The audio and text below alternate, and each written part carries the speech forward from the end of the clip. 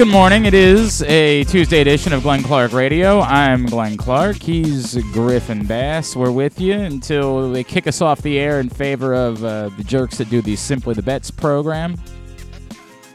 So that's all on the way this morning. Coming up in just a couple of minutes, we're going to preview the Buccaneers. Normally not something we do on Tuesday. We don't typically look ahead to the opponent on Tuesday. But, you know, normally the Ravens aren't playing on Thursday. So we start to try to kick into game week gear as Ian Beckles, former Buccaneer. He's got a podcast now called In the Trenches. He was a longtime radio host in Tampa. I know he just moved on from that role, but he's got a podcast called In the Trenches that covers the Buccaneers, so we will chat with him about them as they appear to be a mess. It looks like the Ravens are getting them at the right time, or at least that's what we think. I also know how the NFL works, and that's still Tom Brady, and I'm not stupid. I don't feel good about this on Thursday night, but we'll talk about that with Ian Beckles. It's Tuesday. We will preview Waiver Wire Wednesday. I can't imagine that Gus Edwards is still available in your league locally. I just don't think that's likely, although he was available in one of my leagues. I added him last week. Yeah, I was thinking like ahead. I on was very proud of myself. On Saturday, I want to say I looked up and I was like, "Wait, Gus Edwards is still available? Okay, I'll go ahead and do that."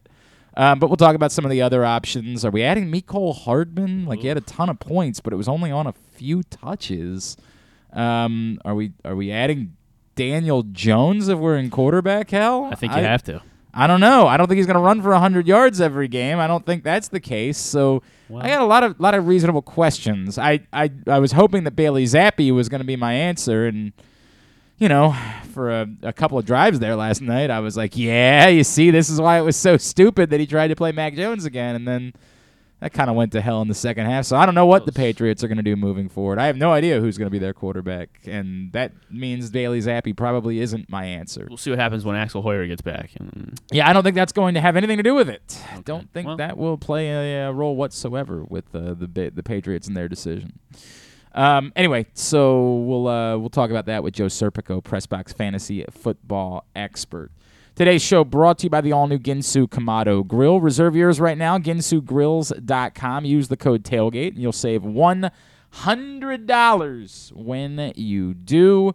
Not going to be another Ravens home game for a while, but when they do get back home in a month, you should stop by the Game Day Firehouse, 1202 Ridgely Street, just west of the stadium, and sample some cooking from the Ginsu Kamado Grill. Register to win your own and $500 worth of grilling meats. You guys are just going to keep doing this, and I don't know what to tell you. This is a really tricky thing. I don't know what to say to you because it just feels like every day you're just going to keep, and I said yesterday to Jeremy, the best way I can explain it is it's boring. It's boring, your obsession over the idea of firing the offensive coordinator. It's not just, absurd. It's boring. It's all you've ever done. It's all you ever know. Whatever guy you want to fire right now, when there's a new one, you're going to want to fire that guy too. You just do the same thing over and over and over and over and over again. It's boring. I don't know, it's sad in a way. It's pathetic. I don't know what you want to call it. You're obsessed with it. You're obsessed with the idea that if someone else just calls the plays, everything will be fixed. All the problems will be fixed. The Ravens will be the greatest team in the history of football if you just have someone else call the plays.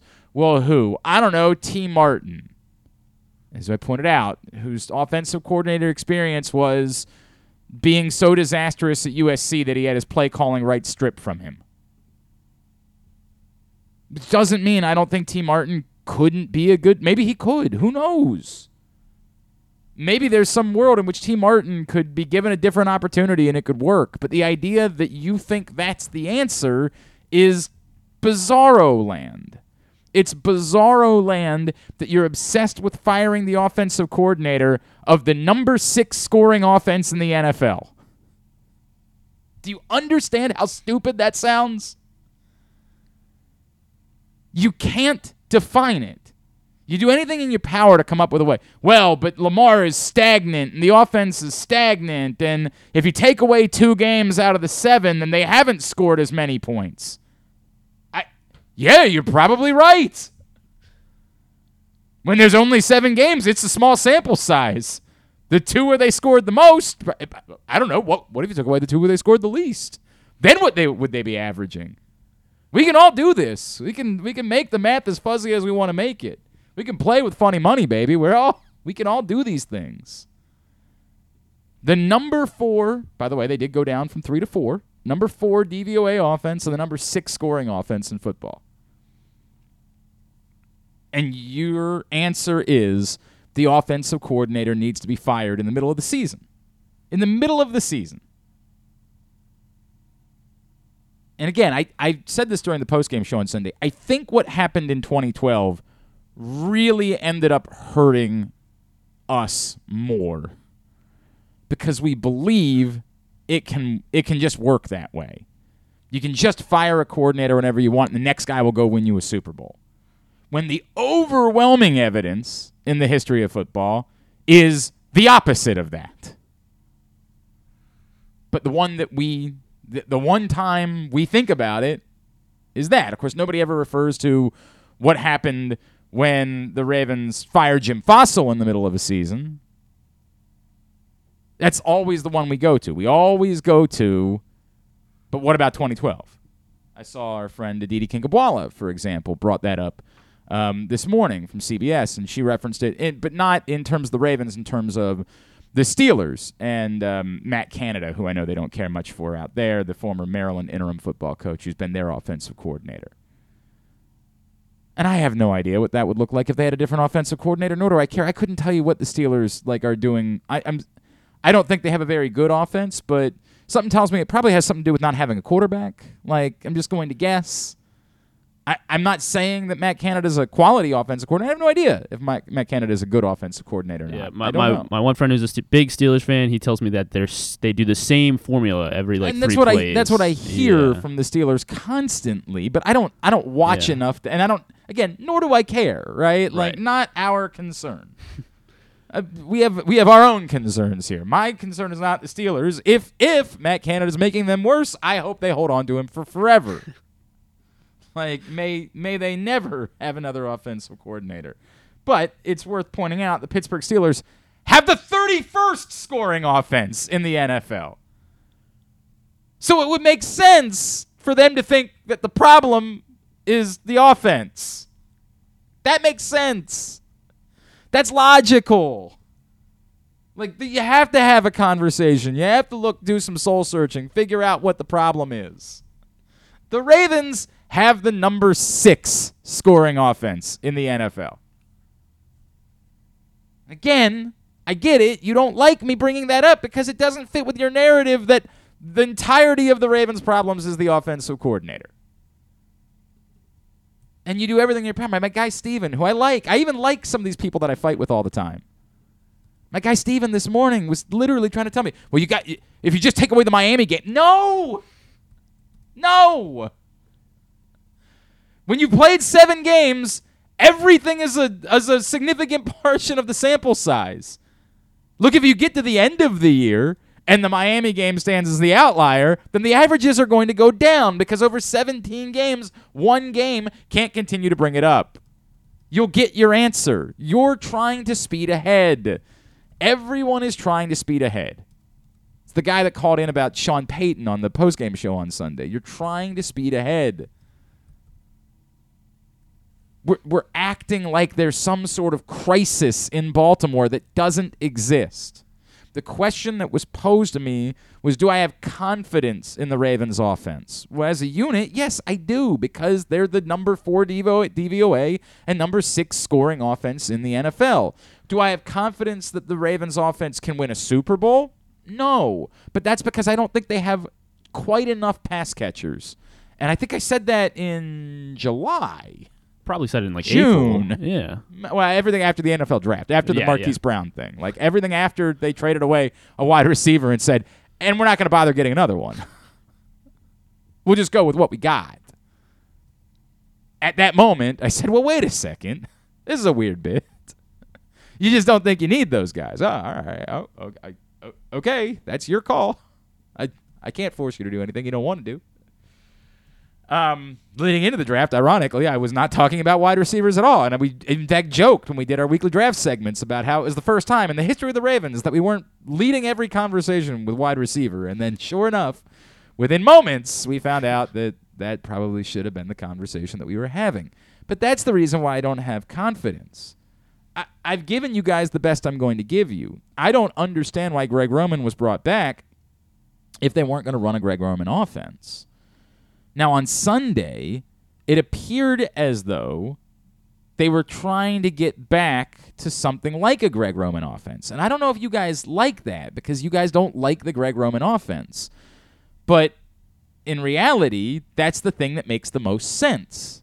Why gut yourself at wide receiver and bring back Greg Roman if you weren't going to run a Greg Roman offense?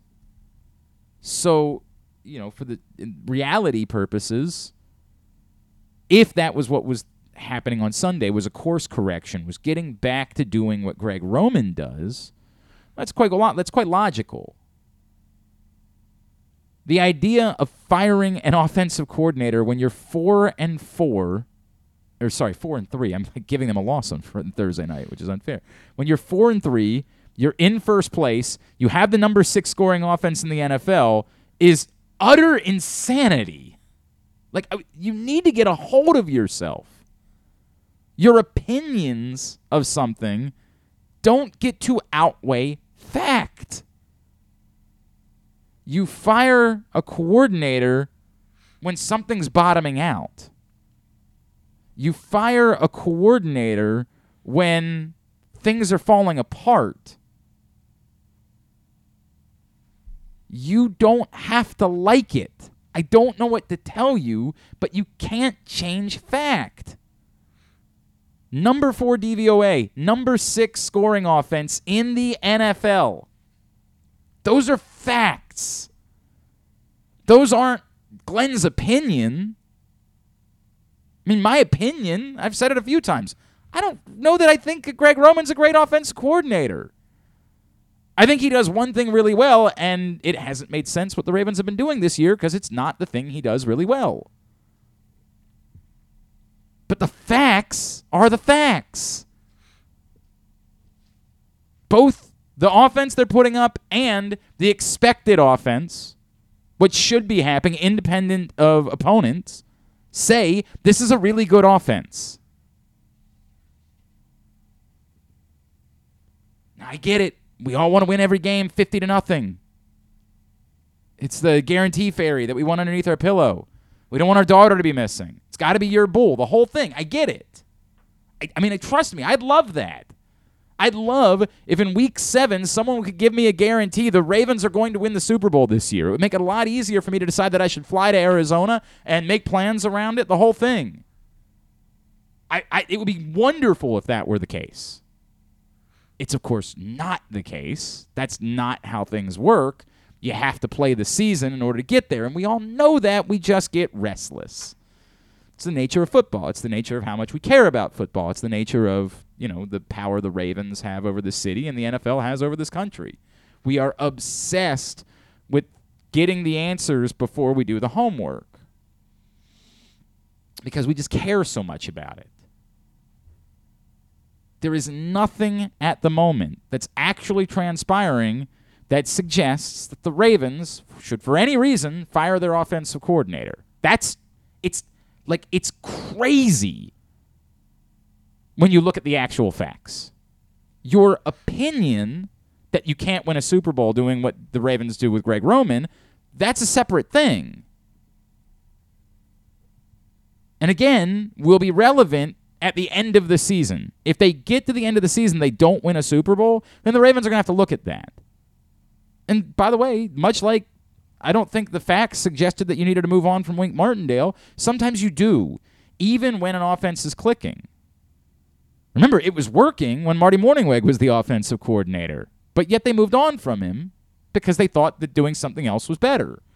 And at the end of the season, if they don't win the Super Bowl again, I think there will be an argument for moving on from Greg Roman. But you doing that in season is crazy.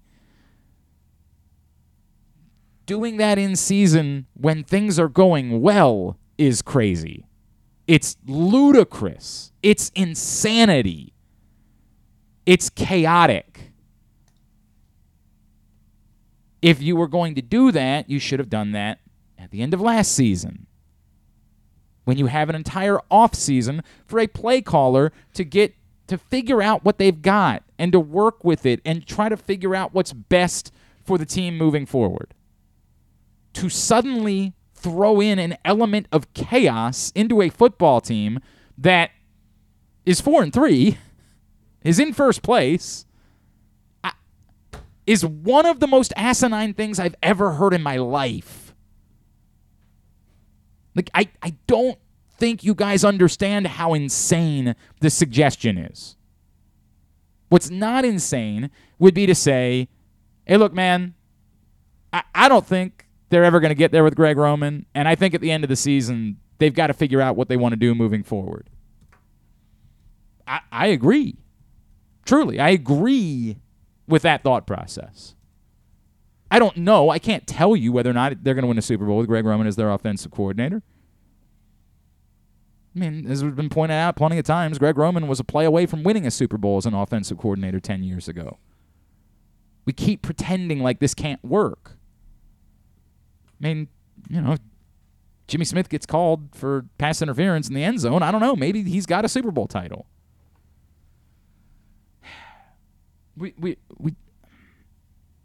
I'm bored. I'm bored by it. And I get it. You're saying, Glenn, you're bored, but you just spent the entire... Because it's all anybody's talking about. It's all I get constantly is bombarded with this nonsense. But to be clear, you guys, what you fall back on is look at what happened 10 years ago, and a year later, you wanted that guy fired. A year later, you were desperate to get Jim Caldwell out of Baltimore. The guy that is your justification for why it's okay to fire a coordinator in season. It took you 1 year to want that guy fired. It's all we do. It's all we've ever done. And I get it. In the history of the Ravens, there have been some really bad offenses. I understand that. There's been justification a lot of times for wanting it. This, of course, has been the best offensive stretch in the history of the franchise, and we're still doing the same thing. Because it's what we know. All we've ever known is firing the offensive coordinator. It's in our DNA. It's in our blood. It's all we're capable of doing. We're not allowed to criticize the quarterback for missing the checkdowns, and we'll come up with 8 attempts to wag the dog. We'll continue to move the goalposts at all moments to try to not criticize the quarterback over missing checkdowns. We're talking about checkdowns. That's not even the biggest problem. You're just trying to move the goalposts. That's it. It's gaslighting. Because you just want the answer to be one thing. Fire Greg Roman and, step 1, fire coordinator. Step 2, question mark. Step 3, question mark. Step 4, question mark. Step 5, win Super Bowl. I mean, that's what we, honest to God, believe. Not me, but many of us. Sounds like a good plan, though. Yeah, I mean, if it ends with winning the Super Bowl, yeah, who cares what the steps are in between? I am on board. I mean, like, if that football wizard, if it's Would You Rather Wednesday, and the football wizard comes by and says, I can't tell you who it's going to be, but you fire Greg Roman, you win the Super Bowl, I'm on board. Yes, go do that. Yes. But it's insane the way we talk about this. It's insane the way we've convinced ourselves that this is how things work, or this is how things go, or that you're a play caller. I guess your belief is that the Ravens should be the number 1 points per game team in the NFL, and if you just had a different play caller, they would definitely be that, despite the fact they don't have wide receivers. Like, is that the thing? Because then everybody told me that the reason why Lamar can't take checkdowns is because the offensive line was getting pushed back. So your belief is if somebody else calls the plays and the offensive line stops getting pushed back? Is that what it is? Is that what it is? gonna move on. We're gonna do other things. I promise. Just it's unbelievable that we just every week, no matter what happens, win, lose, tie, bye, whatever it is, same chat. Fire the offensive coordinator. We're just gonna we're boring. We're uninteresting as a fan base. Today's show also brought to you by the FanDuel Sportsbook at Live Casino and Hotel. The best place to watch and bet on every game is the FanDuel Sportsbook at Live Casino and Hotel. Same game parlay plus betting now available. You can put up to 25 legs on your same game parlay bet. And you can register a $25 Super Bowl futures bet to win a pair of tickets to the Super Bowl in Arizona. FanDuel.com/SBNAZ in order to find out more. Time for us to preview Thursday night. We don't normally start previewing opponents on Tuesday. That's definitely rare, but, the Ravens are playing on Thursday night. The game's just 2 days away. Joining us now, he is a former Tampa Bay Buccaneers offensive lineman. He is the host of the In the Trenches podcast. He is Ian Beckles, and he's with us on GCR. Ian, it's Glenn and Griffin in Baltimore. It's great to chat with you, man. Thank you so much for taking a couple of minutes for us. Oop, I apologize. We will try to get that fixed. We gotta get a new cord. That's gonna end up being on my Christmas list. We got a wonky cord that we're dealing with, and hopefully we will get that fixed. Let me try one more time. Ian, can you hear me? Okay. I hear you. Awesome. You hear me? I hear you great. Hey, thank you for taking the time for us, man. We really appreciate it. Ian, I'm gonna ask it as simple. What in the world is going on with the Buccaneers right now? Well, I mean, listen, I think as a Buccaneer fan, we've been spoiled the last couple of years. And if you remember before Tom Brady got here, it wasn't all that pretty. And if you're looking to see the way the Buccaneers have kind of developed this team the last couple of years, we've lost some really good football players, and we've had some key injuries. So people are asking what's wrong with the Buccaneers. My answer is they're just not that talented this year, unfortunately.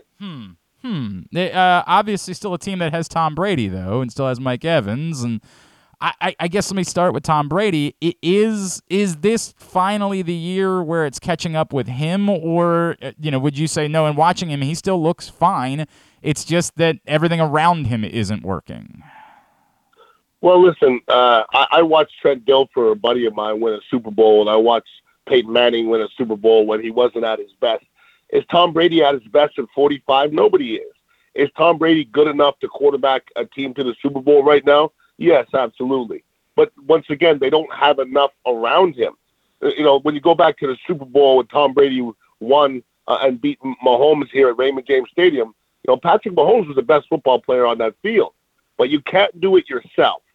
So the offensive line is breaking down. The receivers aren't making the big plays, and really there's not a lot of creativity in the play calling. So Tom can't do it himself, but he is showing his age a little bit, though. No, I understand what you're saying, and clearly against the Panthers on Sunday, Mike Evans, of all things, right, one of the most reliable players in the NFL, let him down a bunch of times. One of the things I've always said, Ian, and I don't know who said it first, I'm not trying to claim it was my thing, but like the hardest thing to do in sports is to stop losing. Has that become an issue with this franchise? Have they just things not going the way that they were supposed to go this season? Has it permeated at all? Has it spread? Has it become difficult to shake that with this group? Well, I think if you go back to all the way in February to when Tom retired and he came back, and then you look from that point to now, there's just been a lot of things happen with the Buccaneers, and unfortunately, very few of them are positive. And then you talk about is this stuff off the field affecting Tom Brady? Well, I don't know. I don't know how it can. I went through a divorce myself a year ago, and it's on my mind. It has to be on your mind all the time. And then, you're going back to Tom's about things being normal. And I don't think anything's normal in his world right now. So yeah. He's in a funny place. And the Buccaneers are in a funny place because their leader, who's been one of the best leaders to ever play the game, is now maybe not 100% totally in. And I think it's rubbing off on the rest of the locker room as well. He is Ian Beckles, the In the Trenches podcast. He's with us here on GCR. Ian, to that point, obviously the other thing that happened this offseason was a coaching change, right? Like, has that... I don't like the idea of blaming, Todd Bowles for any of these things because, I think he's a quality coach, but how much of this falls on him? Well, it ultimately always falls on the coach first, then the quarterback. So it's going to fall on Todd Bowles ultimately.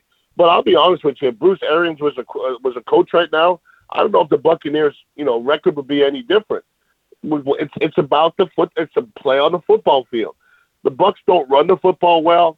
The Bucs don't protect the passer well. They don't rush the passer well, and now they can't stop the run. And that's not an equation for anybody in this league to be successful. So you could blame Todd Bowles, but Todd Bowles doesn't tackle and he doesn't block either. All these things are fair. It's a very fair point. Their inability to get things going in the run game, is it just that they're not committing to it, Ian? Like, is it as simple as saying, hey, if they come out Thursday night and they're committed to attacking on the ground, that should start to help solve some of their problems? Well, this is something that's driven me crazy for the last little while. The Buccaneers never really commit to the run game. And, to be a good running team, it's about committing. And, I was an old school run first type of guy. And, the Buccaneers don't have that mentality. And it's always been pass first. We got a 45-year-old quarterback throwing the ball 45 times a game. And I don't think it's a good equation. And even if you're winning, throwing the ball 45 times a game is just not the way you continuously win. So you want to throw the ball 30, run the ball 35. To me, that's the best equation for success, but the Buccaneers haven't established that at all this year.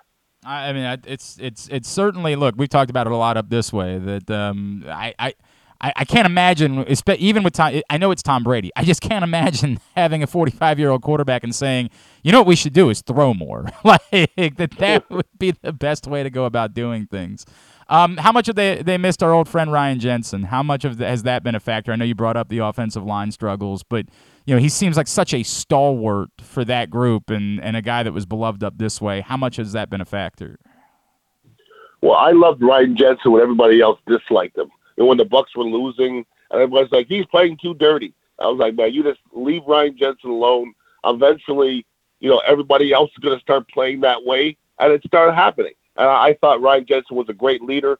But listen, Ryan Jensen is missed. Ali Marpet is missed. Ryan Kappa is missed. They lost Dominican Sue and JPP on the other side. That's a lot of people in the trenches to think you can just kind of snap your finger and be as good as you were. So, I mean, to me, that's the root of the evil with the Buccaneers, is they're just not as good inside anymore. All this being said, like, I'm still struggling with this, Ian, because, the Ravens are 1.5 favorites on the road on a Thursday night, and nothing about that works for me in the NFL. Like, I don't like the sounds of that even a little bit, but I go a step forward with that, and I still say, but that's still Tom Brady. Like, I still refuse to believe that it's just, there's been too many times in my life where I've thought to myself, all right, time's catching up to this guy. And I was, an idiot and wrong, and he won 3 more Super Bowls from that point. Like, is there still a part of you that says that this can flip on a dime, that in one game all of this can change and they can go back to being the Buccaneers and the threat to win the NFC that everybody thought they should have been coming into the season? Well, I think once again you got to go back to your original statement that this is still Tom Brady. I'm not quite sure it is Tom Brady anymore. Okay. And he just doesn't have the supporting cast around him that he normally has. And I guess Tom Brady, like I say, he's plenty. He's plenty to win a Super Bowl, but it has to be almost perfect around him. And what you said, it's not a great equation to throw the ball 45 times with an old quarterback, but that's what we're doing. So to me, if you're going to do that, we have the wrong guy. And you can say it's still Tom Brady, but how many times have you seen Tom Brady score 6 points? How many times do you see Tom Brady go 3 and out? As many times as he has the last couple of games. How many times do you see Tom Brady lose to a terrible Pittsburgh team and then lose to a terrible Carolina team? So it's not about Tom Brady anymore. It's about a Buccaneer team that just isn't as talented as they were in the last couple of years. I mean, it sounds like you're pretty convinced that there's no turning this around at this point. I said this before the Buccaneers started losing the last couple of games. It doesn't look right. It doesn't look right. It doesn't sound right. All this turmoil off the field never equates to anything. And listen, Pittsburgh is not good. I'm just telling you, they're not a good football team, and neither is Carolina. And I watched both of them dismantle the Buccaneers in consecutive weeks.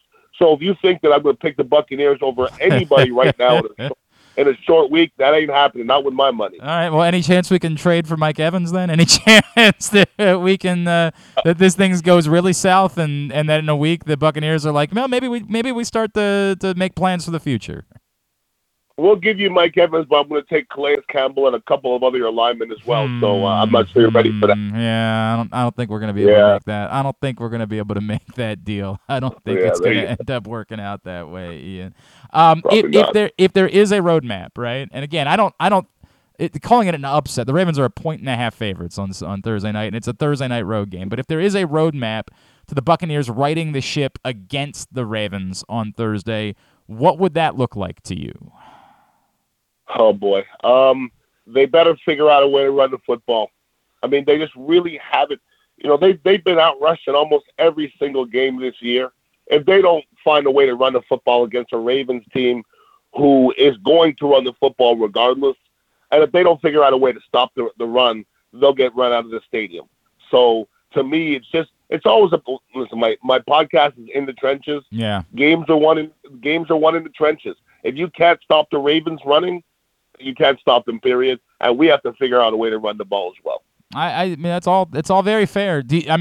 Are we at this point, like, do you have an idea for what the Buccaneers start thinking about, like who the next quarterback is? Like, are you definitely certain this is Tom Brady's final year? Or do you think there's some world in which he says, well, hell, I'm already divorced. What the hell? I'll just keep playing football after this. Well, if you were listening to any of the, stuff happening off the field in the off season, I wouldn't bet anything that Tom Brady's here next year. I mean, he was almost part owner of the Miami Dolphins. That's fair. That's fair. He retired and came back, and he wanted everything his way, and now it's his way, and it's not going so well. So do I think that he's coming back here? Nope. I think he'll probably play another year, but I would be shocked if he comes back here to Tampa Bay. All right. Very good. Ian, it's In the Trenches, of course, is the podcast where everybody can find you. And at Ian Beckles on Twitter as well, correct? Ian_Beckles, and I'm mostly an Instagram guy. All right, Instagram. Give him a follow there. Ian, really appreciate taking the time for us this morning, man. Looking forward to Thursday night. I almost, in a weird way, like I can't believe I'm saying this. I'm almost starting to feel bad for Tom Brady, which is that's a weird sentence for me to say at this point about a man who's lived the life he has. But I appreciate you taking the time for us, man. Enjoy it, all right? Anytime, guys. My pleasure. Ian Beckles checking in with us here on GCR. Somebody said that to me over the weekend. I can't remember who it was. They were like, I'm almost starting to feel bad for the guy. And I was like, no. But I don't know. I get it. I do get it. I get, like, it's you upended your life for what? Because you were mad that Adam Schefter beat you to your retirement announcement? You decided to rip apart your entire life over that? It's got to be a dark feeling, man. It's got to be a pretty empty feeling that was what was worth ripping your life. Now, some guys, this is just who they are. Like, maybe it really isn't that. Maybe even if Adam Schefter and who is it? Schefter and somebody else both reported it. Maybe if they had never reported it, he still would have gone through the same process. He would have announced his retirement, and then he would have woken up one day and been like, what am I doing? I play football. It's what I do.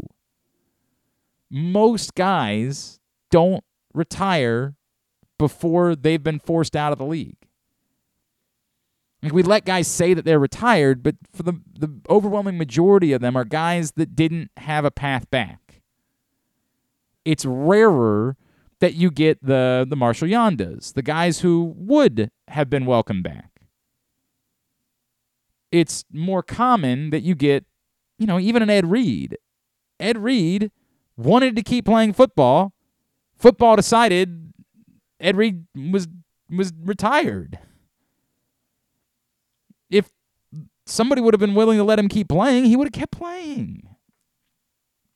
So, I don't know. I don't know what the story is on Tom Brady, but what I do know is that Ian Beckles is right. It doesn't look right. There are a lot of problems. I'm just still apprehensive about assuming that means that it's just over, or that Tom Brady can't be Tom Brady again. That this week You couldn't be like, he reminded us who he is. He reminded us that it's not over. I don't think he's Ben Roethlisberger. You got to the point where physically you could see he can't do it any longer. Like you could watch Ben Roethlisberger a year ago and say they can gut out figuring out a way to win if they run the ball and they play defense, but they can't win a game where Ben Roethlisberger has to win it for them. We could see that physically that he couldn't do it. We could see it physically with Drew Brees at the end of his career, that if it required Drew Brees, slinging the ball over the field, they couldn't win that way. I'm still not certain that Tom Brady couldn't win a game that way. Physically, he doesn't look like a guy that isn't capable of it. I agree with Ian Beckles. It's not the best path for them. I don't understand, why you would want that to be the way that you go about trying to win, but that he couldn't, I absolutely think there's a world in which, Thursday night, we get to the end of the night, and the story could be, look at that vintage Tom Brady drive that he put together in the fourth quarter, and he reminded everybody he's still capable of it. I can't be dismissive of that. It's frustrating. It's Tom Brady. All right, we come back in. A couple things we haven't gotten to yet. There was this sound from Trey Mancini on the field after they won the ALCS that I thought was really sweet, and I wanted to share it yesterday, but we just had a busy day, so we'll take a listen to that. Talk a little bit about the World Series as we get you ready for hour number 2 of the program. Still to come today, Joe Serpico is going to join us, Pressbox Fantasy Football Analyst. Today's show brought to you by your local Toyota dealer and buyatoyota.com. The Toyota Tacoma comes in a range of models and trim lines. You can choose the perfect Tacoma to reflect your unique personality and driving habits. Check out buyatoyota.com for deals on new Tacomas from your local Toyota dealer today. It's Glenn Clark Radio. Experience the best in Kamado Grilling, a complete outdoor cooking appliance. The Ginsu Kamado Grill allows anyone to sear, grill, bake, and smoke all types of food. Designed for efficiency and function, the Ginsu Kamado Grill upholds the enduring legacy of the iconic Ginsu brand. The Ginsu Kamado Grill is perfect to cook all year round, is great for parties, and ideal for tailgating with your friends. Reserve your Ginsu Kamado Grill today at ginsugrills.com and get $100 off on your pre-order when you use the promo code TAILGATE. That's ginsugrills.com. Reserve yours today. The latest edition of Press Box is available now. On the cover, New Maryland basketball coach Kevin Willard sits down with Stan Charles and Glenn Clark to discuss the situation he inherited in College Park and how he plans to get the program turned around. Also, inside, we introduce you to men's and women's college basketball players from all of the teams in the area. And Bo Smolka profiles Ravens receiver Devin Duvernay. Press Box is available for free at over 500 area locations, including 60 Royal Farm stores, and you can always find the entire edition as well as the best daily coverage of the Orioles, Ravens, and Terps at PressBoxOnline.com. What's up, everyone? This is Tyus Bowser, and I'm excited to tell you that I'm back for Season 2 of the Tyus Bowser Show in partnership with PressBox and Great H Memorabilia. Join us on Tuesday nights throughout the season as I'll be heading all over town with my special guests, and of course, our co-hosts, Glenn and Rita. Or is it Rita and Glenn? What is it? I look forward to meeting you guys and talking a little bit about football and a lot about life. And if you happen to miss the show, you can now catch a replay Friday nights on 105.7 The Fan. Get all of your details for the Tyus Bowser Show right now at PressBoxOnline.com/Bowser. The next Tyus Bowser Show is Tuesday, November 1st at the Hamilton Sports Bar and Grill, 5506 Hartford Road. It's brought to you by Maryland Vascular Specialists and the all-new Ginsu Kamado Grill. Stan the Fan here, welcoming back one of my favorite sponsors, the Costas Inn. And everybody around Baltimore knows that the Costas Inn is a great place to go and grab crabs, steaks, salads, soups, whatever's on your mind to eat in person. But did you know that the Costas Inn has upped their game? They are now one of the premier takeout places in Baltimore. Give them a call now to order your food, 410-477-1975. That's the Costas Inn over 4100 North Point Boulevard. The Baltimore County Police Department is hiring. Entry-level officers start at close to $59,000 a year with a $10,000 bonus. Some restrictions apply. Plus a great retirement plan, medical, dental, and vision insurance, advancement to specialized units, tuition reimbursement, 15 sick days earned per calendar year, and even further incentives for military members and veterans. If you have a passion for service and want a career for life, visit joinbaltimorecountypd.com or call 410-887-5542. You must be a United States citizen, possess a valid driver's license and have a high school diploma or GED equivalent. The Baltimore County Police Department is an equal opportunity employer. If you can't listen or watch live, you can subscribe to the show via Spotify, Amazon, or Apple Podcasts. Leave a 5-star review while you're there. Or, if lying isn't your thing, we'll take a 3.5-star review too. All right, back in here on GCR as we continue on a Tuesday edition of the program. Today's show, or happy this, just a reminder, if you missed it yesterday, Stan the Fan and Ross Grimsley caught up with the great Mike Boddicker. You can find that right now by going to facebook.com/PressBoxSports. You can also find it at youtube.com/PressBoxOnline or PressBoxOnline.com/video. Stan the Fan, Charles, Ross Grimsley, Mike Boddicker talking Orioles, talking postseason baseball. Find that right now. Great show from yesterday.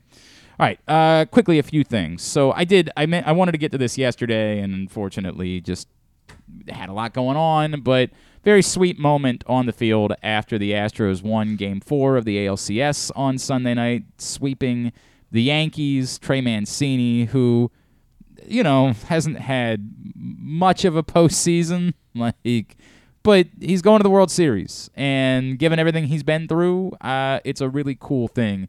Trey Mancini was on the field fielding some questions. Sports Talk 790 in Houston shared this video, and I thought it was a really neat thing for Orioles fans if you happen to miss it. You're standing here in this moment. You're going through a lot of losing. What is that like for you? It's very special. Everybody knows how much of a fondness I have for Baltimore, and they really helped shape me into who I am today. But with that being said, it's been a really seamless transition for me to come to this team, and this group's just been incredible. And like I've been saying, it's just an infectious, want to better yourself every day. And these guys prepare better than anybody I've ever seen. And, I've learned a lot, so it's great. I think that's the part that anybody wanted to hear, and I get it. Unfortunately, audio quality when you're standing in the middle of a stadium and you're not going through a microphone is very difficult. It's not quite the same as when you're in an enclosed space when you're standing in the middle of the field. But as you can see, Trey Mancini wearing his emotions on his sleeve and still going on about how much this place impacted him. I was texting with Trey a few weeks ago, and this in so many ways is his home, right? Like, this in so many ways is the place for him, and it's sad that couldn't continue. I certainly understand the arguments for why maybe it was the right, I don't know if the right thing. I don't know if I can ever come back to that. Hopefully the trade that was made will ultimately pan out to be beneficial for the Orioles in the future. I hope that that's the case. I don't know that I can agree that it was the right thing necessarily. I think I'm going to struggle with that. Trey Mancini, unfortunately, during the postseason has had 15 plate appearances, and he has yet to record a hit. It's the only bummer about all of this, and sort of celebrating Trey is, for those of us that don't like the Astros, or for those of you that don't like the Astros, or that still think of them as cheaters, that it's tough for you to swallow the idea of rooting for the Astros. It would probably be an easier thing to do if Trey Mancini was a significant part of the reason why the Astros were having such success. At the moment, it's kind of the opposite of that. He's been kind of an albatross for them going into the World Series, which sucks. Like, it sucks because I feel good. I'm still happy for him, even if he doesn't get a single plate appearance in the World Series and wins a World Series title. He's going to get a ring, and that will mean something for Trey Mancini. And since I have no emotional tie, it'd be one thing if there was an emotional tie to the other team. It'd be one thing, as we talked about, if it had been Astros Padres and you just love Manny Machado and he's been a star all season long and you want to feel good for him, or if it had been Astros Mets and there was the Buck Showalter factor on the other side. There's no connection at all to the Phillies. I don't dislike the Phillies in any way. A lot of people have talked about it. I know Jeremy was talking about it yesterday. Reed has talked a lot about the idea that where Baltimore and D.C.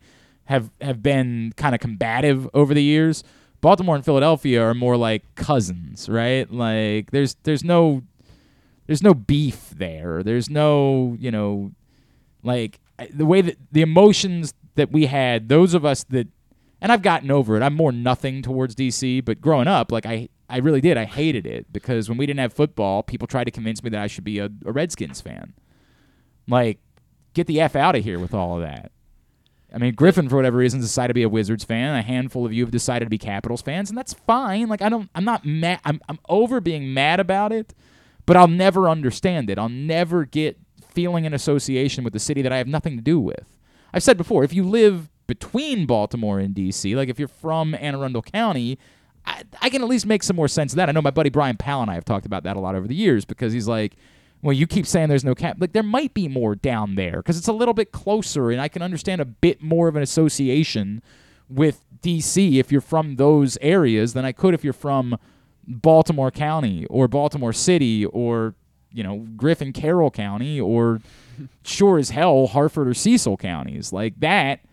Again, if you're from Cecil County, I mean, hell, half the people in Cecil County are about as much Philly fans as they are Baltimore fans sometimes.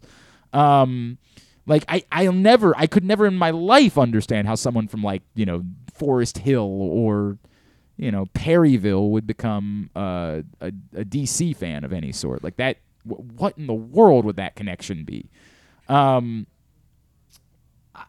I don't have any animosity towards the Phillies. I don't have any animosity towards Philadelphia.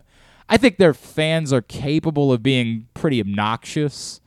Like, when they're good, they're capable of turning. They come off like New York fans sometimes. Like, we're better than you. But the teams are good. I kind of get it. When anybody's team's good, there's a little bit of that. I'm not rooting against them. I don't dislike Bryce Harper for any reason. Yeah, I like Harper. The Phillies kind of remind me of the Nationals in 2019 this season, at least like throughout the playoffs. And so I'm kind of, just because I generally, root for the underdog, in these kind of cases, I feel more towards the Phillies, but again, like I don't care too much either direction. I don't get and this. I'm hoping Trey Mancini's on one of these teams. I know. Trey Mancini is the rest on one of the team. I do not care for at all. Like it's because of the just trash because can stuff, because or? they've been good for so long. I want like, some again, fresh blood in there. If there was no Trey Mancini and this is what this was, I think I would probably root for the Phillies. I think 100% that factor, the fact that the Astros have done it, would be relevant to me. I'm rooting for 7 games. I mean, I get it. Like, you want a fun series if you're going to watch. I'd certainly get that concept. But, if you're telling me the Phillies in 7 or the Astros in 4, I'm going to take the Astros in 4 every time. I want Trey Mancini to win a World Series because it's the only. Now, look, I get it. It's a bit more personal. I know Trey on a personal level. It's not just that he was a guy that I rooted for. I personally, Trey has been very kind to me for a very long time and has been very helpful. One time when we were struggling with what we were going to do for the coat drive one year, he said, hey, man, if you want me to, I'll fly up from Nashville and I'll come do it for you. Wow. Like, that's who Trey Mancini is. Like, that's what a human being Trey Mancini is. I remember talking to Trey one year on Thanksgiving because he was doing the tailgate that weekend. He was like, oh, dude, I want to come on with you this week, but the only day I might be able to do it is Thanksgiving. Like, bro, are you really going to take time out of your Thanksgiving? Like, I don't know what we're doing here. As it turns out, I think we figured out a way to do it the day before. I think we made it work so that he wouldn't have to do it on Thanksgiving. At a time when the Orioles, didn't want guys doing interviews they didn't coordinate. Trey Mancini was the guy that was like, look, man, you need me. You got me. Like, that's who he is. So I accept that maybe it's a bit more personal for me, but I don't know how anyone who's been in this city for this long couldn't have the same feelings towards Trey Mancini. Look, that's just the reality of this, is Trey Mancini is a special human being. He's never, as we talked about this summer, he's never going to be, one of the greatest Orioles of all time. He was never an all-star during his time in Baltimore, but he's one of the greatest humans we've ever had come through here. And what it would mean to, if you believe in something spiritual, what it would mean to Mo Gabba watching down to see Trey Mancini celebrate a World Series. No offense, there's nothing else that could compare to that. A 7-game thriller doesn't mean anything in comparison to that. So, but I don't hate the Phillies. If the Phillies win the World Series, I'll tip my cap to them. I won't be angry about it. It won't be like the Red Sox winning the World Series or the Astros, or the Yankees winning the World Series. I'll say, Good on you. I'll be bummed for Trey Mancini. I'll be very disappointed and for Dusty Baker. There's a Dusty Baker factor that's not as personal or as significant to me, but like Dusty Baker deserves to win a World Series, man. Like Dusty Baker, as much as we want Buck Showalter to have won a World Series, like Dusty Baker throughout baseball deserves to be a World Series winner. So that one matters to me a little bit too as I look at this. Proctor had something funny. He said, I've figured out the steps. Step 1, fire the coordinator. Step 2, don't pay Lamar. Step 3, perfect cloning technology. Step 4, clone Ray, Ed, Terrell, etc., and sign them again. Step 5, win Super Bowl or Super Bowls. Piece of cake. That's the one. That is, he's figured out the steps between you can't argue and winning the Super that. Bowl. My guy Steven, who just keeps going back and forth with me, and I like him. Again, I like Steven. That's the funny part. I'll never understand it. I'll never be able to get into the psychology of the people that just are convinced that you just fire the offensive coordinator again of a good offense, and now you win the Super Bowl. I'll never be able to understand that psychology, but I appreciate the back and forth. If you're basically saying that you're okay with being mediocre, no. If they were mediocre, I think that we could have a conversation about it. But there have been 3 years where Greg Roman had even a modicum of health as the Ravens offensive coordinator. They were a top 7 scoring offense in all of those years, including this year, right? So 19, 20, 22. Do you know what mediocre means?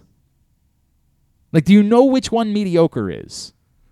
And I get it. Like, we're in the context of everybody in the NFL is mediocre, right? Like, you could say that's mediocre. Right now, we think there are 3 teams in the NFL that are above mediocre. We think that the Bills and the Eagles and the Chiefs are above mediocre, and we think everybody else is mediocre. I was also asked this morning when I said that I think the playmakers are still the bigger problem. Like, what do you think is the defined number of playmakers that a team needs to have in order to win a Super Bowl? And what I looked at was the last 3 Super Bowl champions. And the last 3 Super Bowl champions either had 2 superstar pass catchers, the Chiefs, of course, having Hill and Kelsey, or they had 1 superstar pass catcher and 2 other high-level NFL pass catchers. So the Rams a year ago had a star of stars in Cooper Kupp. They had Robert Woods, and then when he got hurt, they had Odell Beckham, right? Like, they kind of slid in nicely there that when it wasn't Woods, it was Beckham. And Woods played a significant role in getting them to the record that they had in order to give them the chance to be the number 1 seed in the NFC and to host the NFC Championship game. And then Tyler Higbee is a high-level NFL pass catcher. The separation between the top tight ends and Tyler Higbee is not the same. You can't look at the, I had somebody today say, well, Devin Duvernay is on pace to have a season that's similar to Tyler Higbee's. But the separation between the top wide receivers in the NFL and Devin Duvernay is overwhelming, whereas the separation between the top tight ends in the NFL and Tyler Higbee is not nearly as significant. He is a high-level NFL tight end. He's not a superstar by any stretch of the imagination, but Tyler Higbee's been a very consistent high-level NFL tight end when there's about, 3-4 guys that are superstars at that position, and then a next tier of guys that's a high-level player.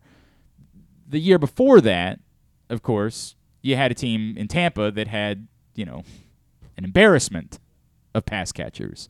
A true superstar in Mike Evans, a guy that some people want to believe is a true superstar in Chris Godwin, but I'm saying more high-level than true superstar.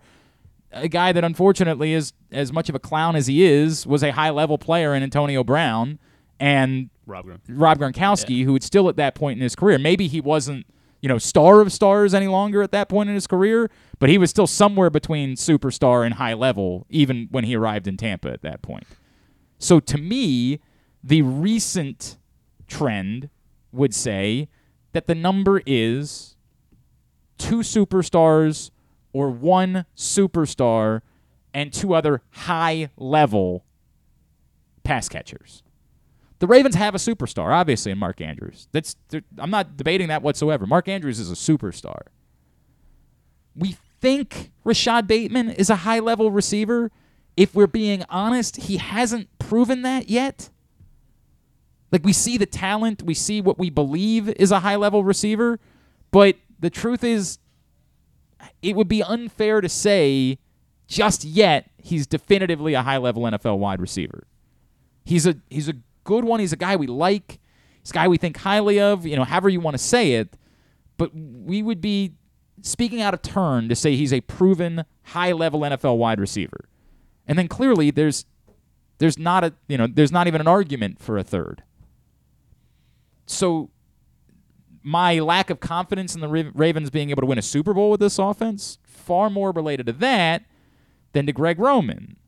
And again, given the personnel, if you're not going to have those guys, you're better off trying to win a Super Bowl doing the Greg Roman thing, just doing the run, you zig, we zag. Let's try to win a Super Bowl doing something else. Because if you're going to try to win a Super Bowl doing what other teams are doing, I think those other teams are going to prove to be better than you. Now, the Chiefs are, going to try to flirt with that this year. Can the Chiefs prove to be a team that can win a Super Bowl without having, a second superstar or a third high level? They have, a star still in Travis Kelce. And then Juju, I guess, is the closest he's looked good thing, the last 2 weeks. There have been moments in his career where we would say he's a high level, pass catcher.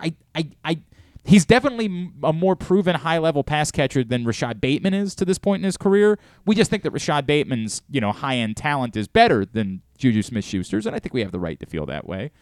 Mecole Hardman looked good for a week, but they don't have a third high-level pass catcher right now, not a proven high level. It might be by the end of the season. We look up and we say, yeah, Mecole Hardman, turned out to be that guy. He turned out to be the difference in getting them to that point. I don't know, but not right now. They'll try to get there. They'll try to prove that they can be that team that can win a Super Bowl without that. The Bills, in a way, are kind of flirting with that too, right? They have one superstar in Stephon Diggs. They have a Gabe Davis, who I think we all now would put in the high-level NFL pass catcher territory. But, who else? They don't really have a third true high-level player.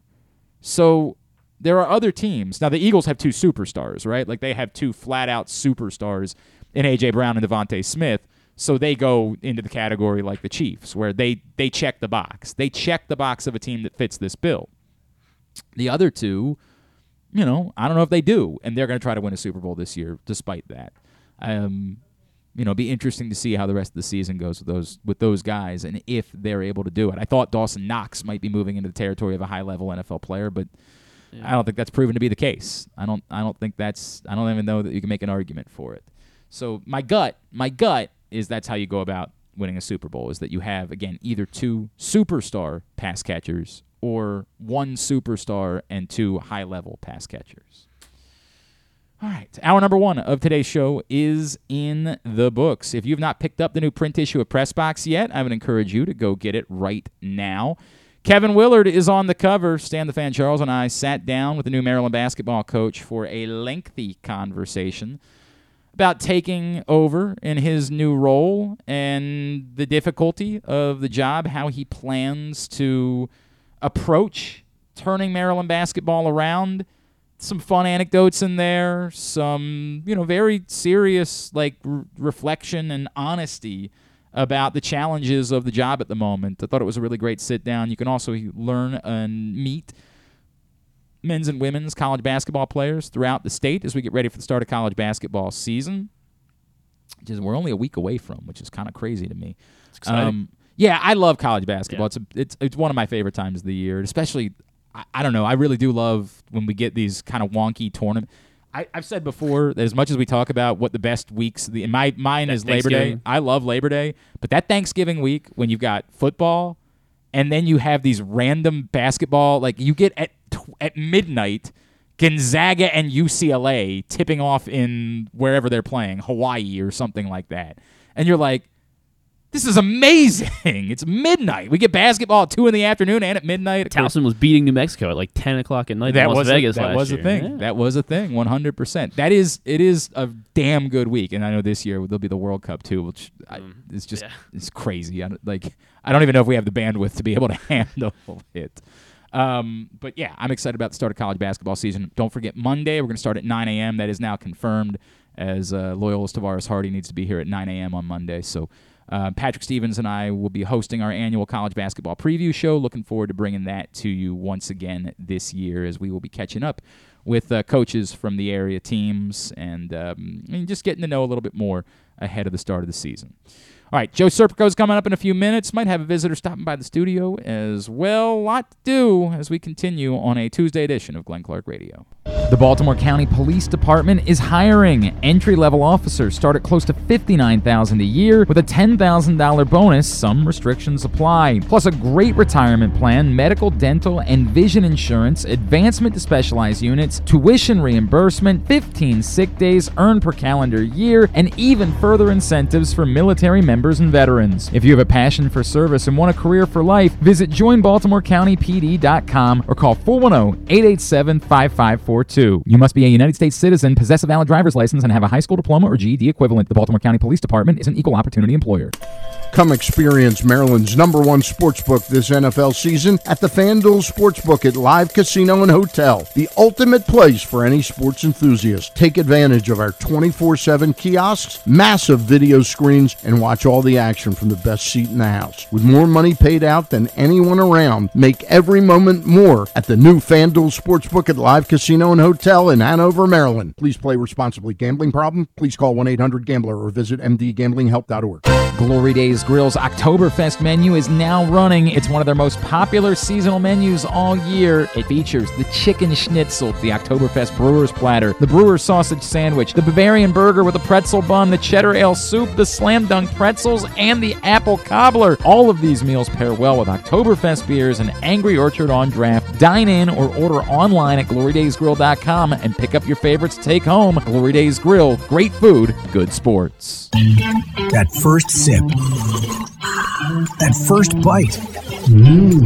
Start your day off right with a delicious breakfast at Royal Farms. Choose from a fantastic selection of fresh Royal Farms breakfast sandwiches and top it off with a rich hot cup of the freshest coffee in the world. At Royal Farms, breakfast is available day and night. It's the freshest breakfast in the world. Real fresh, real fast. Royal Farms.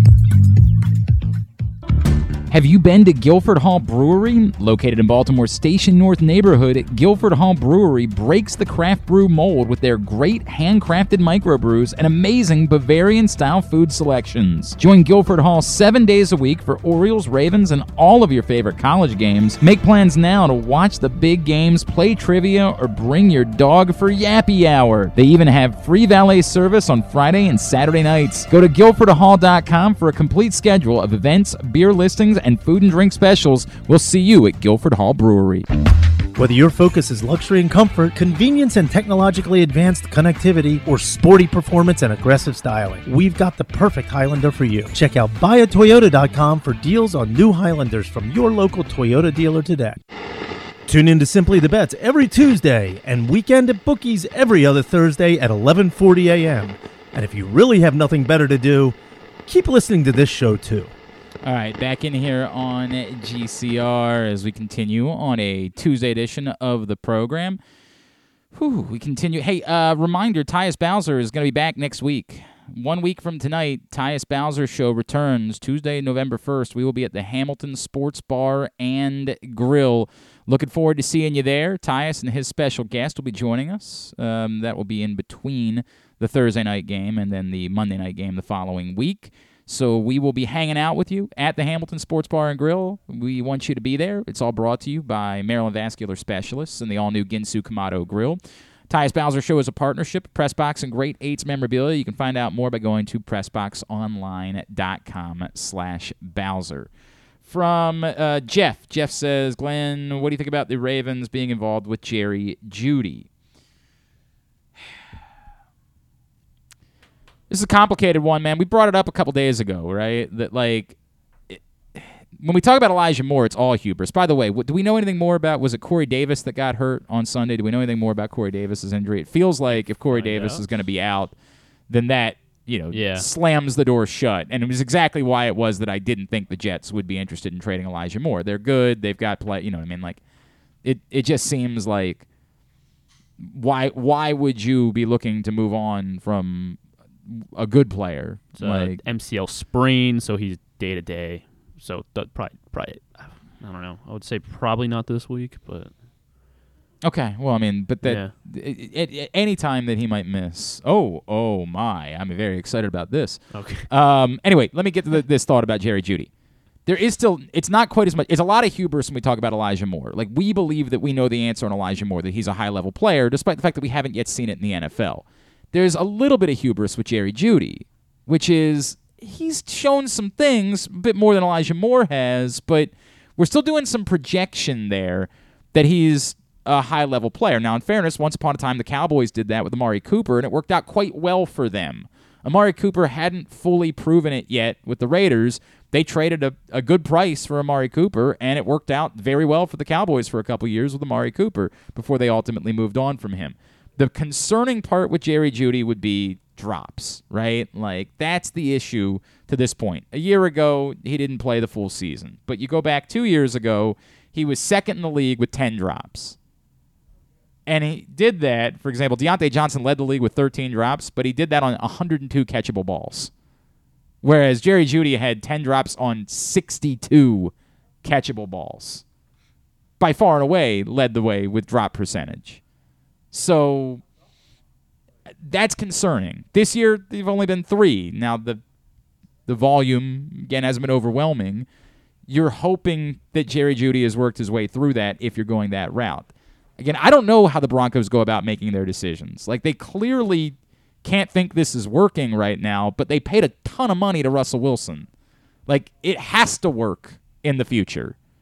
So can they afford to be trading away a Jerry Jeudy right now? Or do they need to say, hey, we know it's not working at the moment, but we got to keep at it, assume that the coach is the problem, fix the coach this offseason, and we have the right pieces?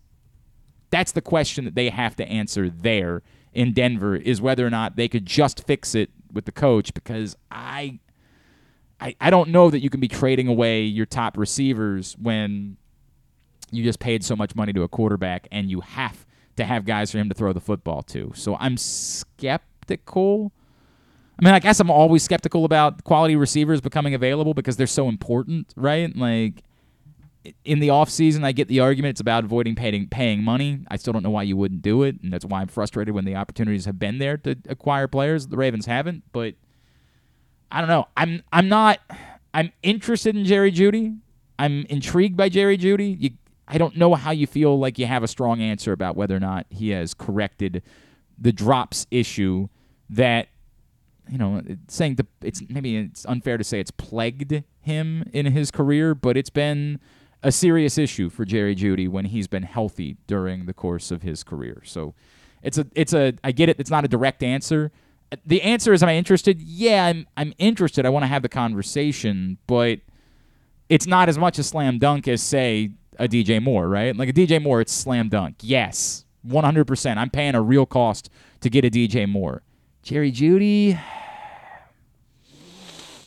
yeah, I mean, he's better than what you got. I'm still doing it, but the cost is still right. Yeah. It's a little bit less to me of you just pay whatever cost in order to try to get a player, right? Like, it's not quite the same feeling that I have when I talk about DJ Moore, who I'd pay anything for.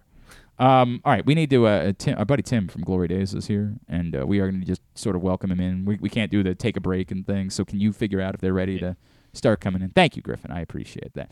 It's always very exciting for me whenever our friends at Glory Days Grill stop by. I do love that. I love that a great deal.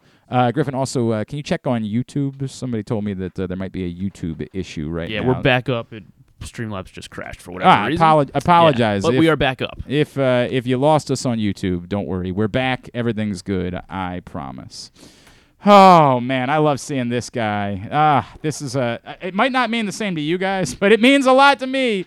Whenever our friend Tim Diggs from Glory Days Grill stops by the studio, he has gifts for us. And, oh, man, it's like I get to be a child watching Santa Claus come down my chimney on Christmas Eve. It's like I get to know that Santa Claus is definitively real whenever you come by to see us. Tim Diggs, it's so great to see you, my friend. Thank you. Seeing you guys. Tim, if you don't mind, could you slide a little bit closer to that microphone for me? Or we can slide that microphone a little bit closer to you if that's better. Absolutely. Oh boy. We'll get it fixed. Tim, first of all, thank you for coming by. Absolutely. What's going on with Glory Days Grill right now? So right now, our focus right now is we're. I got to keep that microphone right on top of you somehow. Griffin, I'm putting you in charge of fixing the microphone, please. So right now it's football season. And you think about it, the American League Championship is going on right now. Well, now the World Series starts on And Friday. You're right. The World Series is starting on Friday. So, and football Monday, Thursday, and Sunday. And what we also are doing right now in the $6.99 appetizers, guys. Wait. After 9. Ooh. So you come in maybe after you had, a gathering with some friends, stop by. And does that include wings? Does that include? It includes the boneless wings that we bought for you today to try out, Big which is delicious. Fan. And some mozzarella sticks for you. It's so ironic that you say try out. Like you think I haven't had a number of Glory Days boneless wings in my life. During the pandemic, I don't think I told you this, Tim. During the pandemic, my younger son decided that the Honey Old Bay boneless wings from Glory Days were literally going to get him through. He every Saturday was like, "Can we get wings?" And I knew what he wanted. Right. And we made it through the pandemic thanks to the Honey Old Bay boneless wings at Glory Days Grill. Like literally the only reason why we survived that tumultuous time in our lives was because of your Honey Old Bay boneless wings. It was a great period in our family's history. Awesome. Appreciate that. Yeah. So the wings, the mozzarella sticks. So we got the wings. We got some mozzarella sticks for you. We got some slam dunk pretzels. Oh, boy. We have some cheeseburger sliders for you today. Oh, boy. Oh, this is going to be problematic. Some buffalo chicken dip for you. The buffalo chicken dip. You brought the buffalo chicken dip. Oh. I did. And all of these are available on the $6.99 after 9 o'clock appetizer menu. Absolutely. Everything you brought in. Absolutely. Oh man. Well, where do you want to start? What do you want to pull out first? Let's what do we want to? Some teriyaki boneless wings for you. Teriyaki. I'm not going to argue with that. I think that might be a good decision. Griffin, we might need some silverware, some napkins. Oh, you know what? Tim probably brought some of those things. Of course I did for you, my friend. Let's take a look at the teriyaki boneless wings. I don't want to have them go shooting all over the table. Oh, God, just look at them. Just look at them. Oh, how could I be any happier in my life? All right, go right for this. Now, this is any day after 9 o'clock? Any day after 9 o'clock. So even on a Saturday night, everybody's going out. They're having their night out. You come back in, maybe go to the movies, something like that. You come back into Glory Days after 9 o'clock. All of these appetizers $6.99. Well, that seems pretty good to me. All right, I will go ahead and enjoy that one.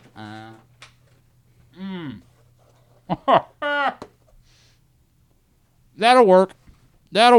That's good. Here, go ahead, Griffin. You get in on that. Look at this feast we have in front of us. Look at this. All right, where do we want to go next? Oh, I want to do the buffalo chicken dip next. That's what I want to do. Okay. Here's your buffalo chicken dip right here. What is this? This is your barbecue chicken thigh wings. Wait a second. Are the thigh wings on the $6.99? They are. Shut up. Tim. What are you... Look, man, I'm not trying to tell you how to run a business. All right? You know way more about that than I do. I'm not good at that. I'm good at yakety yak, and I'm only barely good at that. The thigh wings are maybe the most perfect thing that's ever been created in the history of time. How is it a smart business practice to be doing that for $6.99? That doesn't. I don't think that makes sense. No offense. It is absolutely delicious, though. Oh, well, you think I don't know that? You think I don't know that? All right. Oh my God! What are those? These are the smoky thigh wings. I bought you both of them. Tim, I assure you, I've tried them. I promise you, your boy Glenn Clark has tried them. All right, Griffin, what do you want to get after? What do you want? I guess those teriyaki wings. All right, you can go to the teriyaki wings next. I can't possibly eat all this, but I'm going to try. Hang on a second. Is there still a seasonal menu available right now at Glory Days Grill? We still have the Oktoberfest menu going on right now. Okay, how long does that run through? That runs about another month. All right, so you got time. Yes. I wouldn't waste time. Yes. But you got time to try the. Look at the barbecue thigh wings. Look at that. Look at the sauce on the barbecue thigh wings right there. Look at that. That looks like. I don't know if they want me to say that. That looks like sex to me. No offense. The teriyaki wings are in front of me. Oh my gosh, they smell unbelievable. Yeah, go ahead. Get right after that. Get after the teriyaki wings if you don't mind. I'm going to go ahead and enjoy it. Tim, do you mind regaling people while I just eat? Can you do the show for me? Absolutely. Can you just what are your thoughts? What do you make of the Ravens? So let's talk about the Ravens. Yes. I mean, talk about Sunday. when you come into Glory Days on a Sunday for football, it is so exciting. Really, really exciting. People are jumping up. People are having fun. Great family atmosphere. Always important to remind everybody that you can get the sound at your table right there. Like a lot of times you hang out somewhere to watch a game, and you're like, hey, I can't hear it. I would like to be able to hear it. Can you guys turn it up? Well, you go to Glory Days Grill, you've got your own personal speaker right there at your table. And you also can use your phone now with the new Auto Fetch. Yeah, you told me about this last time. Yes. You just download it. I'm talking with wing in my mouth right now. I'm sorry. You guys are going to have to understand that. You download this app. Correct. And you'll be able to point to whatever TV. So Correct. even if for whatever reason you're a psychopath and you root for a team that's not the Ravens, that's fine. Like, we disrespect the concept. But, you know, we want your business at Glory Days Grill as well. So whatever game is on, you can just point to that. You can go to the app, say, I want TV number 14. Correct. And listen to it at your table. Seems like a pretty good deal to me. It seems like a pretty good deal to me, especially on a college football Saturday, because I know you have a lot of different fan bases that come in and hang out during college football Saturdays, and there's so many games on. Like yes. 100 games on all the TVs. So you could be like a Middle Tennessee fan, and you'd probably be able to get the TV that you want, get a table near that TV, and then you'd be able to pull your phone out and listen to it. Even if you had, for example, perhaps you have fans of different teams sitting at the same table, and you can't agree on which one's going on the speaker, you're both going to have the option to have the sound. Absolutely. Absolutely. It's a pretty good deal, man. That is a pretty good deal. Yes. All right. I see you've got the happy hour menu in front of you. We do. Happy hour, guys. Monday through Friday, 3 to 7. $2.59 12-ounce drafts and $3.49 paints. Think about this. And then we also have daily specials. 3 to 9. I don't care. I'm just going to lick my fingers. Signature. I'm just going to do it. Like, I know I should use a napkin. But why? This is the barbecue sauce from the Smoky Thigh Wings. I'm just going to do this. I'm sorry. It's what it is. Y'all can judge away. If y'all think it's gross, you clearly haven't been to Glory Days Grill. There's a good reason for me to be licking my fingers at this point. Sorry, Tim. Oh, you're fine. Absolutely deliciousness. Oh, my God. All right. I'll use a napkin now. I'm sorry. I think I made my point. All right. Go ahead. You were talking about happy hour. So on Monday, you think about it. You know, we have signature cocktails for $5. On Tuesdays, 24/7 margarita comes in a huge margarita glass with Taco Tuesday. Taco Tuesday. Man, and think about that. And then on Wednesday, we have half-price bottles of wines. And then on Thursday, $5 crushes. So we have specials all the time. I mean, especially right now with inflation, great to come to Glory Days. You know, I'm glad you brought that up, right? Because I get it. We're all complaining about inflation. But to the point that you're making, hey, look, we can't always slash the prices on everything at all times because, you know, it's still a business. You still have to make a profit. But trying to work with everybody and saying, hey, if you come in, again, after 9 o'clock, we're working with you. If you come in on, I'm sorry, say which one was Thursday again? Thursday, $5 crushes. Yeah, you come in on Thursday, and we all know how much we love crushes in this community. It's basically, it's part of our blood. I think when kids are born here, they're like 20% Orange Crush in their blood. That's not a good joke to make. I guess we don't want kids. I'm going to make that abundantly clear. Kids cannot enjoy. You have to be 21. All right, maybe I should have thought that one through before I workshopped it a little bit before I threw it out there. But you know what I meant, Tim. Yes, I do. I do. I'm getting all flush. I'm enjoying the food in front of me so much. But you just got to work around it a little bit. You have to understand that there are the opportunities for you to take advantage of great prices at Glory Days Grill anytime you come in during the course of the week. Anything else that we should know about what's going on? I need a commercial break so I can just pound some more food. No, everything else is great. I mean, just come out and have fun with us. I'm gonna do. By the way, I mean this. This is a personal recommendation. If you have not done the Smoky Thigh Wings at Glory Days Grill, if you have not ventured into that territory, I don't know, first of all, what it is that you're doing with your life. I have a lot of questions about your existence and what it is that you offer to humanity. But I'm telling you, walk there. I have never recommended anything more highly. Now, you want to really mix things up? Order the Smoky Thigh Wings with the Korean No. 2 sauce. Game changer. Game changer. Now, the remoulade that comes with the Smoky Thigh Wings, again, this is a straight shoot. Back when Kyle Ottenheimer was here, one time we brought it in, I'm pretty sure I witnessed him licking the cup afterwards. That's how good this is, all right? I mean, I think he would admit to that. Like, he'd say, yeah, yes. I was proud to have done that. But the Korean number 2 sauce, even better. I'm going to have one smoky thigh wing, and I'll pass the food around to everybody else. Tim, as always, the website is glorydaysgrill.com, and you can put your order in right there on the website. Yes, sir. And pick it up very conveniently to go. Of course, I'm a regular visitor. I know our buddy Jeremy Kahn has been hammering the to-go orders at his down. I think was he Glen Burnie? Where is he? He's somewhere in Anne Arundel County. Whatever the Glory Days Grill is his. He's been going basically every day for the last couple of months. He said so. You know how I feel about you. This is like, to me, when you come by, it's like how people feel when they meet their favorite athletes. Like everybody else is like, dude, I met Ray Lewis the other day, and I'm like, yeah, well, I got to hang out with Tim Diggs from Glory Days Grill. That's so much better. I had smoky thigh wings, jerk. You live your life. Do whatever you want to do.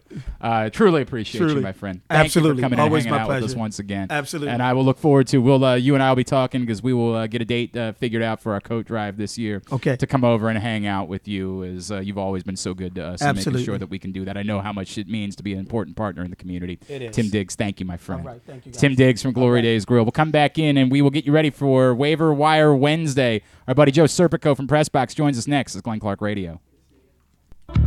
Have you been to Guilford Hall Brewery? Located in Baltimore's Station North neighborhood, Guilford Hall Brewery breaks the craft brew mold with their great handcrafted microbrews and amazing Bavarian-style food selections. Join Guilford Hall 7 days a week for Orioles, Ravens, and all of your favorite college games. Make plans now to watch the big games, play trivia, or bring your dog for Yappy Hour. They even have free valet service on Friday and Saturday nights. Go to guilfordhall.com for a complete schedule of events, beer listings, and food and drink specials. We'll see you at Guilford Hall Brewery. That first sip. That first bite. Start your day off right with a delicious breakfast at Royal Farms. Choose from a fantastic selection of fresh Royal Farms breakfast sandwiches and top it off with a rich hot cup of the freshest coffee in the world. At Royal Farms, breakfast is available day and night. It's the freshest breakfast in the world. Real fresh, real fast. Royal Farms. What's up, everyone? This is Tyus Bowser, and I'm excited to tell you that I'm back for Season 2 of The Tyus Bowser Show in partnership with Pressbox and Great H Memorabilia. Join us on Tuesday nights throughout the season as I'll be heading all over town with my special guests. And of course, our co-hosts, Glenn and Rita. Or is it Rita and Glenn? What is it? I look forward to meeting you guys and talking a little bit about football and a lot about life. And if you happen to miss the show, you can now catch a replay Friday nights on 105.7 The Fan. Get all of your details for The Tyus Bowser Show right now at PressBoxOnline.com/Bowser. The next Tyus Bowser Show is Tuesday, November 1st at the Hamilton Sports Bar and Grill, 5506 Hartford Road. It's brought to you by Maryland Vascular Specialists and the all-new Ginsu Kamado Grill.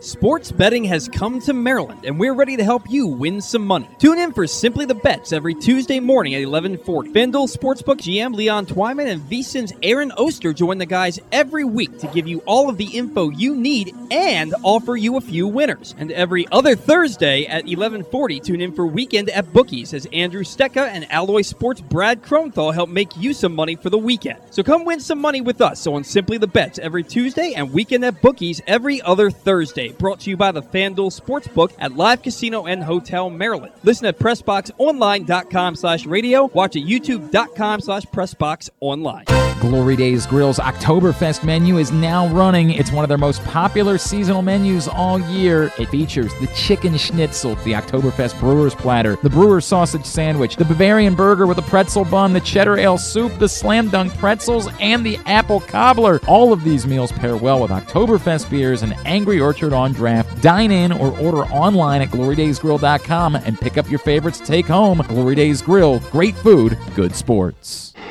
Check out Jeremy Kahn's daily picks at PressBoxOnline.com as he tries to find you daily winners. And speaking of winners, here's a man who once won a media curling contest, and I don't think anything else. He's Glenn Clark. I got the sweats. Oh, boy, God, it's so much. Oh, I love Glory Days Grill. Again, glorydaysgrill.com is the website. I'm just kind of thigh wing. My bloodstream is more thigh wing than anything else at this point. Oh, God bless them. $6.99 appetizers every night after 9 o'clock. glorydaysgrill.com, and the Oktoberfest menu still available through about another month. All right. Let's dive in. Would you rather Wednesday? Waiver Wire Wednesday. Well, that Would You Rather Wednesday will be coming up tomorrow, but Waiver Wire Wednesday, of course, is coming up tomorrow. And who should you be targeting? Every week, our PressBox fantasy football analyst Joe Serpico joins us here on GCR to preview that. He's with us right now. Joe, what's going on, man? How you doing? I'm hanging in there, man. I'm wondering when I'm getting the invite to that feast you guys are Come by having right now, Joe. Stop by in the moment, right now. Come by, enjoy some food. What are you doing? You working? Come on. You're always welcome here. You tell me when you want to come by. We'll make it happen. Hey, all right, we'll have to make that happen one time. No doubt about it. All right, let's talk about a couple things. One, I'm going to guess that in the rest of the country, Gus Edwards is the name that everybody's discussing this week. However, I'm going to find it very unlikely that in leagues that involve Ravens fans, there are still leagues where Gus Edwards might be available. Yeah, I 100% agree there. You know, anytime you're in a league with your hometown teams, they get a little bit more biased. They're on everybody's roster. Even certain guys that you don't typically see, like in our leagues around here, guys like Likely were probably drafted. Duvernay probably maybe even got drafted, things of that nature. So, yeah, you're most likely out on the Gus Edwards train. Now, I did say if there's anybody nationally that's paying attention, that I think that is the number one waiver wire pickup of this week, just because it looks like that is going to be his job moving forward. Slight concern because of the turnaround this week that maybe he just won't get the same number of carries this week, but moving forward, it's definitely his job. You know, the few runs he had, he looked explosive for a guy that basically just came, just kind of got activated earlier last week. So yeah, if he's there for some strange reason and you live in Baltimore, absolutely grab him. Throw a good chunk of fab at him to get him on your team. But like we just talked about, if Baltimore leagues, I'm going to doubt that he's available. And as we know, he's of course the prototypical touchdown getting back, right? Like he's the guy that you want to have in those situations. So that makes him even more valuable. And yeah, luckily on Saturday he was still available in one of my 3 leagues, which was kind of wild. So that worked out pretty well for me. Let's talk about Carolina, where we had talked about Donta Foreman, obviously with the McCaffrey trade that made that come into fruition, and those people that did take a flyer on him, like you suggested a week ago, probably feel pretty good. Now, he gets banged up on Sunday, and we see a good bit of Chuba Hubbard, and he does look good. What do you think that looks like? Should Hubbard be a guy that you're grabbing this week? Hubbard actually got a little banged up this week as well, so it's definitely a situation to monitor. I did think it was a little bit interesting that they announced that Hubbard was going to be the starter heading into the game. That kind of threw me off a little bit. But if you watched, well, not to say that I really watched it, but if you saw the plays, it looked like Foreman was the more explosive of the two. Heading into the game, Foreman was the one that was getting more touches than Hubbard. I believe Hubbard only had like 5-6 touches heading into last week. We knew that was going to change. Definitely a situation to keep an eye on. I do think that both guys are going to get a ton of looks moving forward. Foreman, in my eyes, I mean, you can just kind of tell by the size of him, he's the bigger back, so you would think he's going to get the majority of the goal line carries. So it sounds like you're not using a waiver claim on Hubbard. No, not necessarily, just because, again, I still think the Foreman is the top dog when it comes to what we're looking for. You kind of just alluded to it with Edwards there. Touchdowns are king in the fantasy football world, and I think that's going to be the guy that's going to get the most of the goal line carries. So, no, he's somebody I'm picking up on, let's say, Thursday for free if possible. I mean, if you're absolutely desperate, that's a whole different story. But if Foreman is somehow still available, he's somebody I'm definitely targeting this week again. What do we make of the Jets situation? Is it just the James Robinson show? Does Michael Carter have any value at all? I'm guessing the people that were racing when Breece Hall got hurt to pick up Michael Carter, maybe they backed up on those waiver claims or tried to cancel them after they saw the James Robinson trade go through. Yeah, when I put out my waiver wire piece yesterday, I did say that I thought it was going to be a good thing for Michael Carter moving forward because he was still involved in the action. He was still seeing about 45% of the snaps each week. Now, that being said, Hall had looked like he was just going to run away with that job moving forward, and then Carter was going to be a piece out of the backfield. And then this trade to James Robinson pretty much changed everything. Now, Robinson doesn't offer a whole lot as a receiver. We kind of seen that in Jacksonville, and that's kind of been why he's been phased out, and Travis Etienne has pretty much taken over that job full time. The only thing that slightly concerns me about James Robinson is it did sound like he got banged up this past weekend. That's why I was a little surprised about the trade happening right after the fact, but at least for this week, just because, it takes a little bit of time. We saw just this past week with Christian McCaffrey, he got traded on Monday.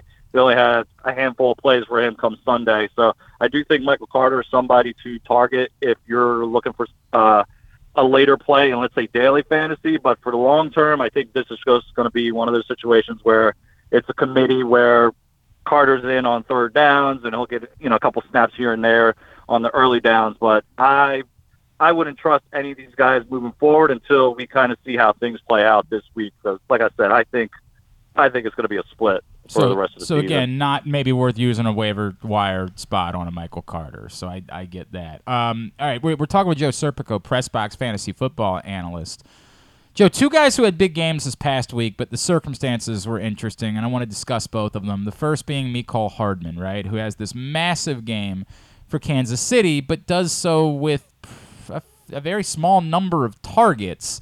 Do we read a lot into that? Do we say, hey, Mecole Hardman is going to become a bigger and bigger factor with the Chiefs offense, and they do so much that having any piece of the Chiefs offense makes sense? He's a guy worth picking up, or do you read more into, that it was a wild day, but I think the targets are more significant. It ain't worth using a claim on a guy like that.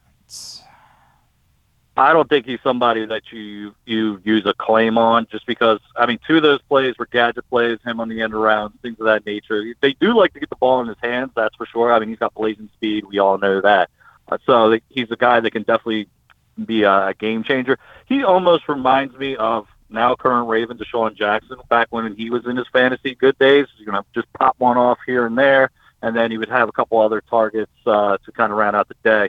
But he's not somebody that I'm rushing to go get, just because, we're seeing it now from the Chiefs. I think they put up close to 460 yards this past week, and it was Marquez Valdes-Scantling and Juju that got the majority of the targets in the pass game. And I think that's going to be the case moving forward. And obviously still have Travis Kelce there. That rotation of running backs has got to be frustrating, just because, going into the day on Sunday, the news was that Isaiah Pacheco was going to take over. Yeah. And then he got less touches than Jerick McKinnon. So that whole backfield situation there, I'm trying to avoid at all costs. But as far as the receivers go, no, I'm not going after Hardman unless you get him again on Thursday. Spot start, and they're on a bye this week anyway, so you can't start him anyways this week. But yeah, he's not a guy I'm trying to get after too hard. Now, if let's say MVS or even Juju's available, that's a whole different story. I would definitely try to get them on your team, just because between those two and Kelce, they are without a doubt the top targets in the pass game. The other one was Daniel Jones, who, as you know, I've been in quarterback hell in a few leagues this year because I took those bums Aaron Rodgers and Russell Wilson, who stink at football, and I don't know what the hell I was thinking. So I've tried to get through with Jared Goff, and then I was hoping to catch lightning in a bottle with Bailey Zappi, and Lord knows what they might do moving forward in New England now after what we saw last night. Daniel Jones had a huge game, but that came with 100 yards rushing, and I don't know that we can count on Daniel Jones turning into Lamar Jackson and regularly rushing for a boatload of yards. What do we look at with Daniel Jones? Is he someone that can solve my quarterback conundrum? I don't know if he solves your quarterback conundrum, but he's definitely a guy that you probably want to put on your bench, just because, again, we're in bye weeks. I do think it's kind of strange that we have 2 teams on a bye this week. Next week we have 6 teams on a bye. I don't know who does the scheduling at the NFL, but that just seems a little weird to me. So he might be a guy that you're going to play, let's say, next week if you have one of their guys on a bye. The 2 that you mentioned, I have said in recent weeks that it's almost time to put those guys on waivers, just because of what we have seen. Russell's battling an injury, and then God knows what's going on with Aaron Rodgers right now. That whole offense just stinks. But with Daniel Jones, yeah, he's a guy that when you're getting points from him, it's because of what he did last week, and I think that was the case a lot of times last year as well. He's not going to be a guy that, let's say, passes for 300 yards and 3 touchdowns, which you're getting from the elite guys. But every now and then, you're going to get a game like that where he goes for, let's say, 75 to 100 yards rushing, and pass yards don't get the same amount of points as rushing yards. Depending on your league settings, rushing touchdowns get you more than passing touchdowns. And then the way they're kind of doing it now with Saquon, it looks like with that RPO is going, and the way he's is able to move in and out of the pocket, that he will get you some points. But then you also know, on the flip side, he's very turnover prone, especially when it comes to fumbles. He's not the most accurate passer in the world. So, yeah, he's a spot start guy for me. I'm willing to throw a couple dollars at him if you're, in that situation, like I said, next week where you got 6 quarterbacks that are on a bye. But is he your answer moving forward? I'm a little bit weary to say that. Yeah, that's what I was afraid of. And I'm still going to be lost hoping for help that probably isn't going to come. And I'm just going to have to try to survive having nothing, or Aaron Rodgers as my quarterback for the rest of the season, which stinks. Go ahead, Griffin. So what if you are like me and you have Travis Kelce on bye this week? What am I supposed to do at tight end? The guy that I've been targeting, I've wrote about him in recent weeks, and I still don't understand how he's rostered in less than 50% of leagues between ESPN and Yahoo. It's Evan Ingram for the Jaguars. I'm pretty sure I talked about him last week. I probably talked about him the week before, too. He's getting peppered with targets. One thing that we have always known about Doug Peterson offenses is he likes to get the tight end involved. Evan Ingram has always had the skills. He does have issues with drops every now and then, and he can get injured. So he's a guy I would definitely consider. And kind of a dark horse is getting a little bit more run now is Greg Dulcich. I think I pronounced his name correctly. Yeah. For the Broncos, he was a guy that I kind of spot started in daily this week because he was super, super cheap. He's basically taken over as the lead tight end for the Broncos now, and as long as Brett Rippon is in there, it looks like he's going to kind of check it down a little bit more than, let's say, Russell Wilson, even though Russell Wilson, as I just talked about, kind of stinks this year as well. And it's just kind of, on the same road there. Albert O has basically been way out of the picture for pretty much most of the season, and he was one of my fantasy sleepers heading into this year. So, yeah, those are two guys to kind of keep an eye on if they're available for you to go grab.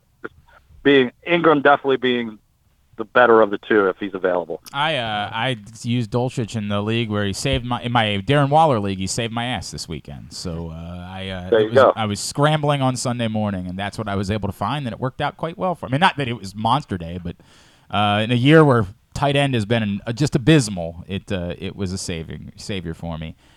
Joe, anybody we haven't mentioned that we need to make sure we're keeping on our radar for waiver wire or for picking up later on the week? So the other person I had in my article was Paris Campbell. I talked about him last week. Yeah. He is now, in the past 2 weeks, he's got, I believe it's 23 targets, which is the 4th most in the NFL the past 2 weeks. Now, things changed a little bit just because of the quarterback change in Indianapolis. Matt Ryan, I don't know what they're going to do with that whole situation with the contract. It looks like they're putting him on the shelf for Sam Ehlinger. Sam Ehlinger does give them a little bit more in the pocket in the sense of his athleticism. I think that helps out Jonathan Taylor a little bit. So they'll be able to get more creative with certain things. But I don't think it shifts a whole lot what they're going to do in the pass game. So if Paris Campbell is available, try to grab him, let's say, for $2, $3. See if he still continues to get that massive target share. Just because teams are putting their number ones on Michael Pittman, and Campbell has been the beneficiary of that. So if he's out there, scoop him up. Don't necessarily start him this week just because I kind of want to see how things play out with Ehlinger. But, yeah, he's the guy that I'm trying to, in deeper leagues, I'm trying to pick him up just because you can't ignore when somebody's getting 23 targets in 2 games. That's fair. That's completely fair, and I have no idea what to make of Sam Ehlinger. What a weird scenario that is. We haven't even talked about it yet today. All right, at Joe Serp on Twitter is how you follow him. Everyday content, PressBoxOnline.com, where he is the clicks king these days. Joe Serpico, appreciate you, man. Thank you for taking the time for us as always. We'll talk to you next week. Absolutely. Take care, guys. Joe Serpico joining us here on GCR, getting us ready for Waiver Wire Wednesday. I really don't know what to do about quarterback, man. It's quite frustrating for me. I was so hoping that Bailey Zappi was like my seriously grabbing lightning in a bottle. Grabbed him in every league. And I have no idea if he'll play. I have no clue. Because, he looked good for 2 drives, and then all fell apart. I would feel better about Daniel Jones than Rodgers, I think, if I were you moving forward. I guess. I don't really. Again, I think he's got the safer But you- floor, with the rushing yards that he tends to. But he's not going to have typically 100 gets. rushing yards. Yeah, but he'll have if he has 50 or 60, which I think he typically has, doesn't he? I don't know. I haven't. Believe it or not, I haven't monitored every week of Daniel Jones rushing yards all season. I just know he hasn't been averaging 100, and so when that popped up, I said, well, that's definitely noteworthy, but I'm not sure whether or not that's something that I can bank on for the rest of the year. I also don't know if I really want to use a waiver claim on Daniel Jones, and there's got to be somebody else who's quarterback desperate this week. He's had 3 games of 50 yards. Three games at 60 yards. He's at 68 yards. Thank you. At least You're right. in those 3, actually. Right, and in the other 4, he has 37, and then yeah. There's no consistency at all with Daniel Jones running the ball this season. Well, I mean, is Jameis Winston back this week? I think that's the word. It was Yeah. that they thought he could be back this week. That could be a potential pickup. That's over Daniel Jones for a week until he stinks again or until he gets hurt again. I mean, like Jameis Winston is not the answer. I mean, I had Andy Dalton on my bench with damn near 40 points this week. So it's bad. I can't believe I wasn't the guy that went out and got Geno Smith. I can't believe that the answer all along was Geno Smith. I was the one who failed to figure that out. That's on me. Nothing we can do about it now. Hey, you don't want to be the one that doesn't figure out the Guilford Hall Brewery is the place to hang out this Saturday night. They got a big Halloween party, live music, costume contest. It's free to get in. If you've not tried out Guilford Hall Brewery's wonderful craft beer selection, including the Guilford Hall Lager, you got to get there immediately. Their Bavarian-style menu is amazing as well. It's just a gem. It's such a great place. There's so much going on at Guilford Hall Brewery right here in Station North. You're going to say to yourself, "What? This is here? This is amazing. This is among the great breweries you'll ever find in your life. The atmosphere is incredible. GuilfordHall.com is the website. 1611 Guilford Avenue in Station North. Before we turn things over to Simply the Bets, let's get a tidbit, I make Guilford Hall Brewery brings us tidbit. That's how we'll handle this. What we got? Okay, so I saw this one this morning. So a random Mariners fan account tweeted in November of 2019 who the next 10 World Series champions would be.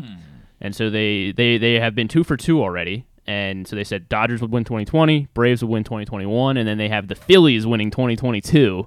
And they predicted the rest of the decade. But it's just very, very interesting that this person got that 2 for 2 so far.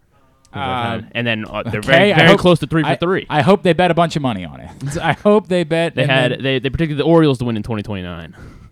Okay, all right, that's not nothing. That's not as soon as we were hoping, but better than never. All right, and then another random fact: despite being swept in 3 games, the Mariners played more innings against the Astros than the Yankees did in the ALCS. Because of the 18-inning extra innings. So it was actually, they played 212 outs in the Mariners-Astros series and 210 in the Yankees-Astros. I mean, thought that was that is very interesting. I'll give you that. It's very interesting. And then finally, Justin Fields, he became the first player to have one game of 80 yards rushing, a rushing touchdown, and a passing touchdown in each of his first 2 seasons.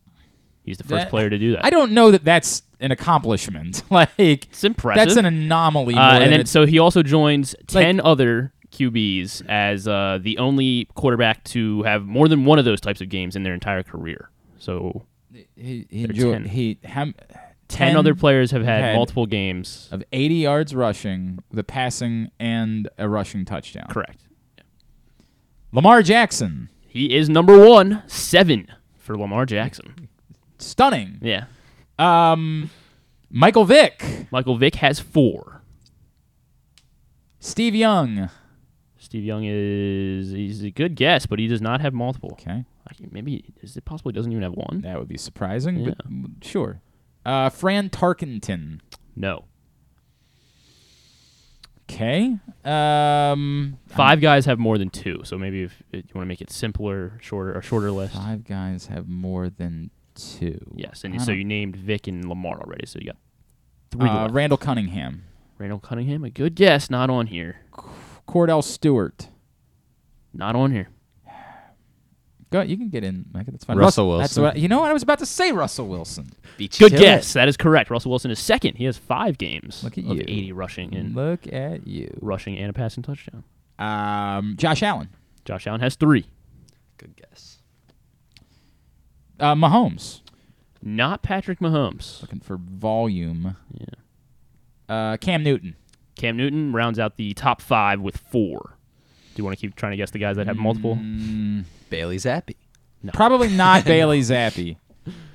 Maybe a guy you're picking up on the waiver wire this week. Daniel Jones. Daniel Jones has 2 of them. Okay. That's my guy. 2 more active, 2 more are more not are in football, but active. they played this millennium. They played this millennium. Yeah. Okay. One former Raven, actually. One former Raven. Not known for his time as a Raven. Not known for Maybe, his time maybe. as Nah, a Raven. nah. Oh my! You're making it very difficult. Tyrod. No. RG3. RG3 is correct. Okay. RG3 has 2 of them. Good one. Well, all right, just tell me that. We got Kyler Murray, Marcus Mariota Okay. both have 2. Yeah, Donovan sure. McNabb has 2. It's a little bit surprising. It He is wasn't surprising. much of a runner. Yeah. That's And that is the rounds at the top 10. Those are the 10, well, I guess 11 players, including Justin Fields now, that have I just don't 80 know yards that rushing is a and rushing. specific impressive. Like the 80 yards rushing. mean, like again, I get some it. If good you, company up here, I, Lamar I, Jackson. I feel like if you Josh did that Allen. with a passing yards number, that becomes a more impressive statistic. Just a random passing touchdown, right? Like I think is less. The problem is like we've all seen Justin Fields. We know he's not really very good. Like that's the issue with trying to make it seem like that's a statistic. All right, That's so if you make it 200 passing yards, Uh-huh. Russell Wilson's still done it 5 times. Cam Newton's still done it 4 times. Lamar's only done it 3 times, and those are the top 3 guys to have done But how many times has Justin Fields done it? Justin Fields has done it, 0. That to me is the why I don't think that statistic is very valuable. But I get it. It fits the bill of a trivia question. I'm not mad at you. I just don't. I don't think it's a particularly meaningful statistic. All right, Totally Tubular, brought to you by the all-new Ginsu Kamado Grill. You can reserve yours today at ginsugrills.com. Use the code TAILGATE and save $100 when you do. Not a lot going on with no baseball. Maryland soccer is in action tonight at 7 o'clock against Delaware on Big Ten Network Plus. Pistons Wizards 7 on NBC Sports Washington. TNT's got Mavs Pelicans at 7:30. Warriors Suns, that's a pretty good one at 10 o'clock tonight.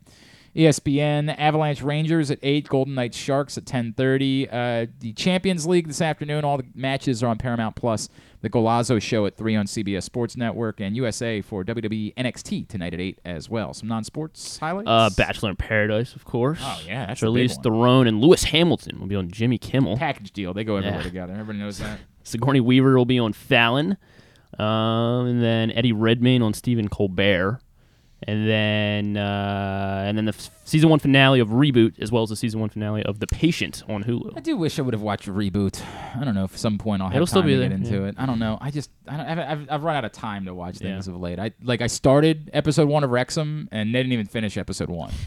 Like that's how little time I have at this point. Is that like So I it's was, not that it was I a bad fi- show. No, I was Okay. finally ready to get into it, and I haven't had the opportunity to. Hopefully, as it gets colder and there's less sports going on, I will have a little bit more time to dive into some shows here. All right. Thanks today to Micah. You want to plug your Micah _ Ernest on Micah Instagram? dot Ernest. Micah, that's right. Dot. You Ernest. must not follow me. Shut up. Shut up. Follow him on Instagram. Thanks today to Joe Serpico. Thanks also to Ian Beckles down in Tampa. We'll get those things up in the greatest hits section of the tab at GlennClarkRadio.com. Anything tomorrow or? Stuff and things tomorrow. Okay, stuff and things tomorrow on the show. It'll be a big one. Lots of stuff. Yeah. All the things. Stuff and things and stuff. Stuff and things. We'll be stuffing things. Maybe you can watch us stuff things. Tune in for that. Thanks to everybody at PressBox, all of our great sponsors and partners, including Baltimore County Police Department, Glory Days Grill. Thanks to them for stopping by. That was wonderful. Royal Farms, the Costas Inn, Guilford Hall Brewery, Grade 8's Memorabilia, the FanDuel Sportsbook at Live Casino and Hotel, Maryland Vascular Specialist, the all-new Ginsu Kamado Grill, your local Toyota dealer, buyatoyota.com. Thanks to Griffin at Griffin_Bass. Follow us Twitter, Instagram, TikTok at Glenn Clark Radio. Have a great Tuesday evening. Go nobody. Duke sucks. Ohio State sucks too. If you are with us on video, give us a minute. Go back to where you started. If you're with us on audio, do nothing. Simply the Bets coming up next.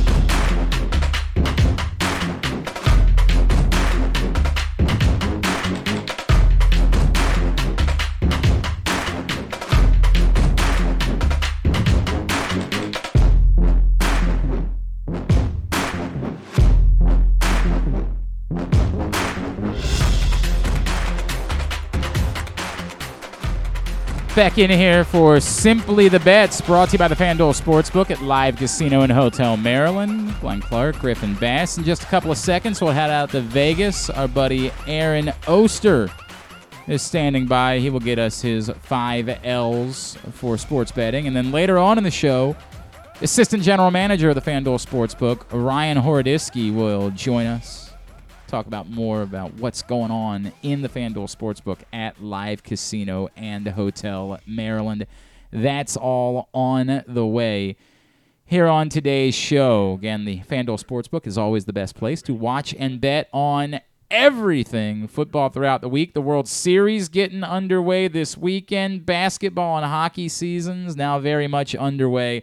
Best place to watch and bet on all of them. The FanDuel Sportsbook at Live Casino and Hotel Maryland. All right, joining us now from out in Vegas, man who had a roughish week last week. He is our buddy Aaron Oster from VSiN. He's with us now here in Simply the Bets. What's going on, pal? How are you?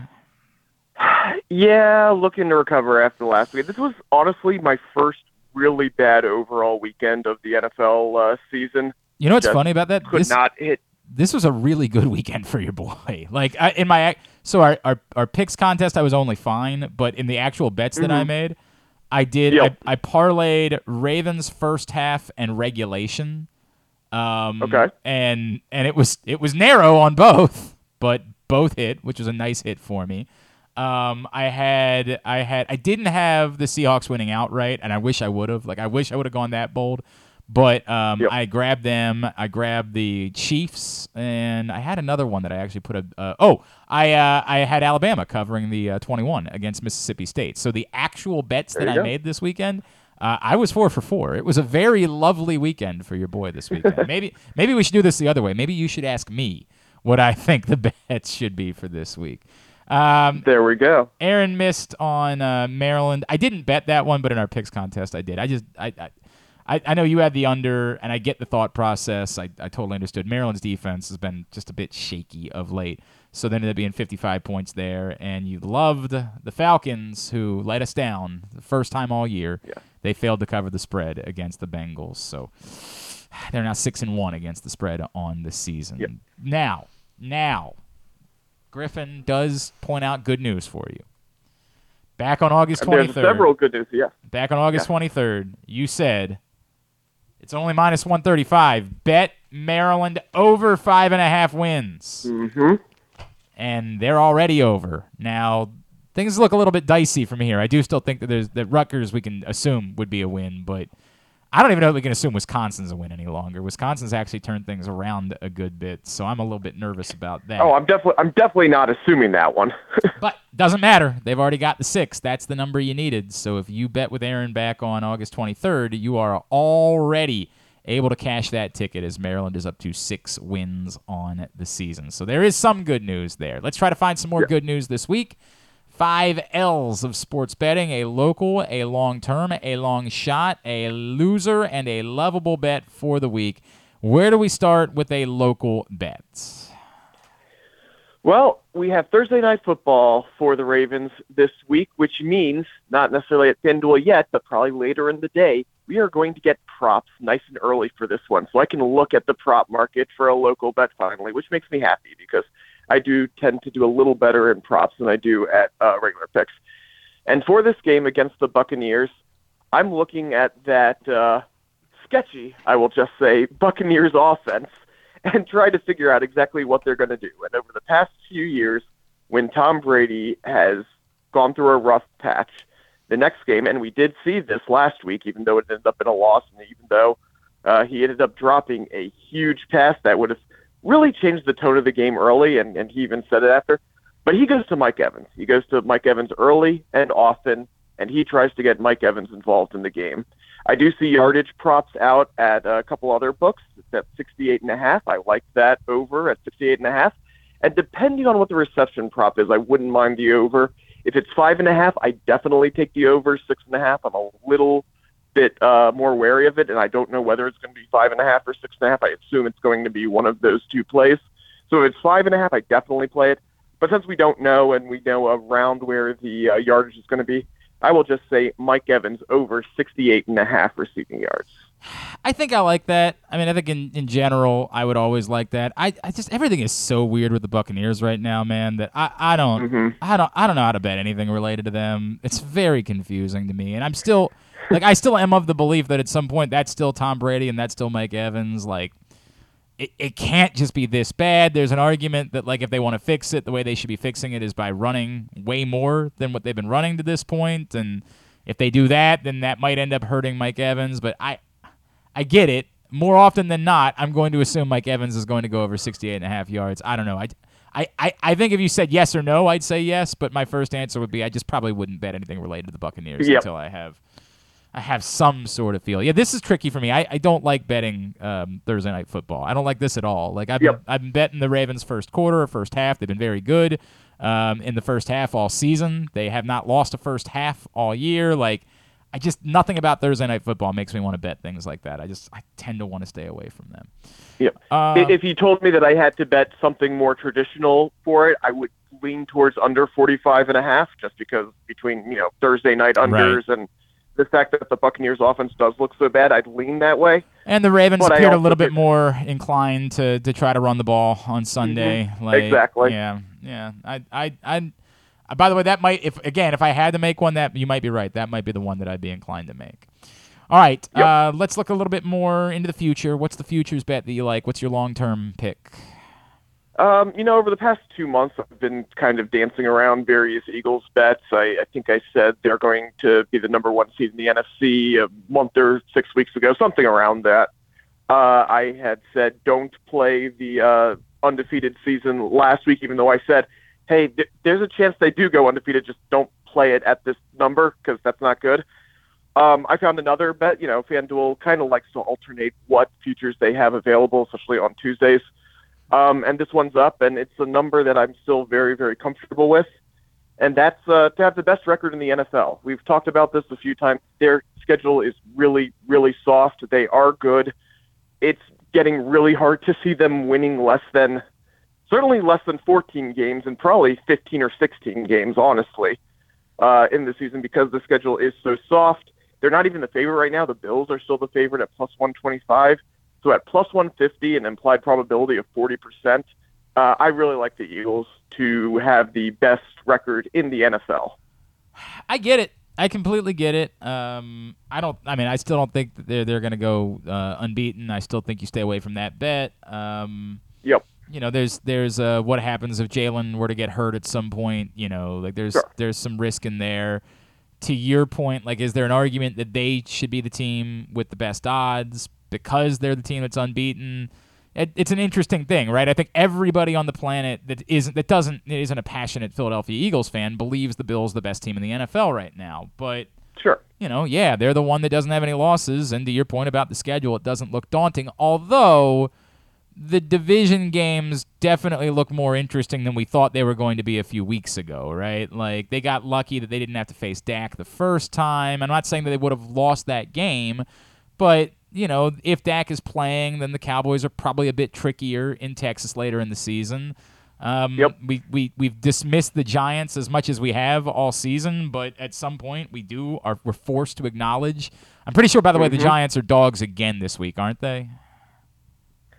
The Giants are. I believe that is the case. I need to actually take a closer look at those one games. I just didn't want. I can probably. Correct. Yeah, they're dogs. Yeah, the Giants are. 3-point dogs to Seattle. The other team that's just we got to figure out what they are. And I get it. We think Seattle. We shouldn't be disrespecting Seattle either. I understand that, but it's amazing how much we're just going to keep doing this with the Giants, where we keep pretending like it's not happening, and they still have 2 games left with the Giants this season as well. So. Yep.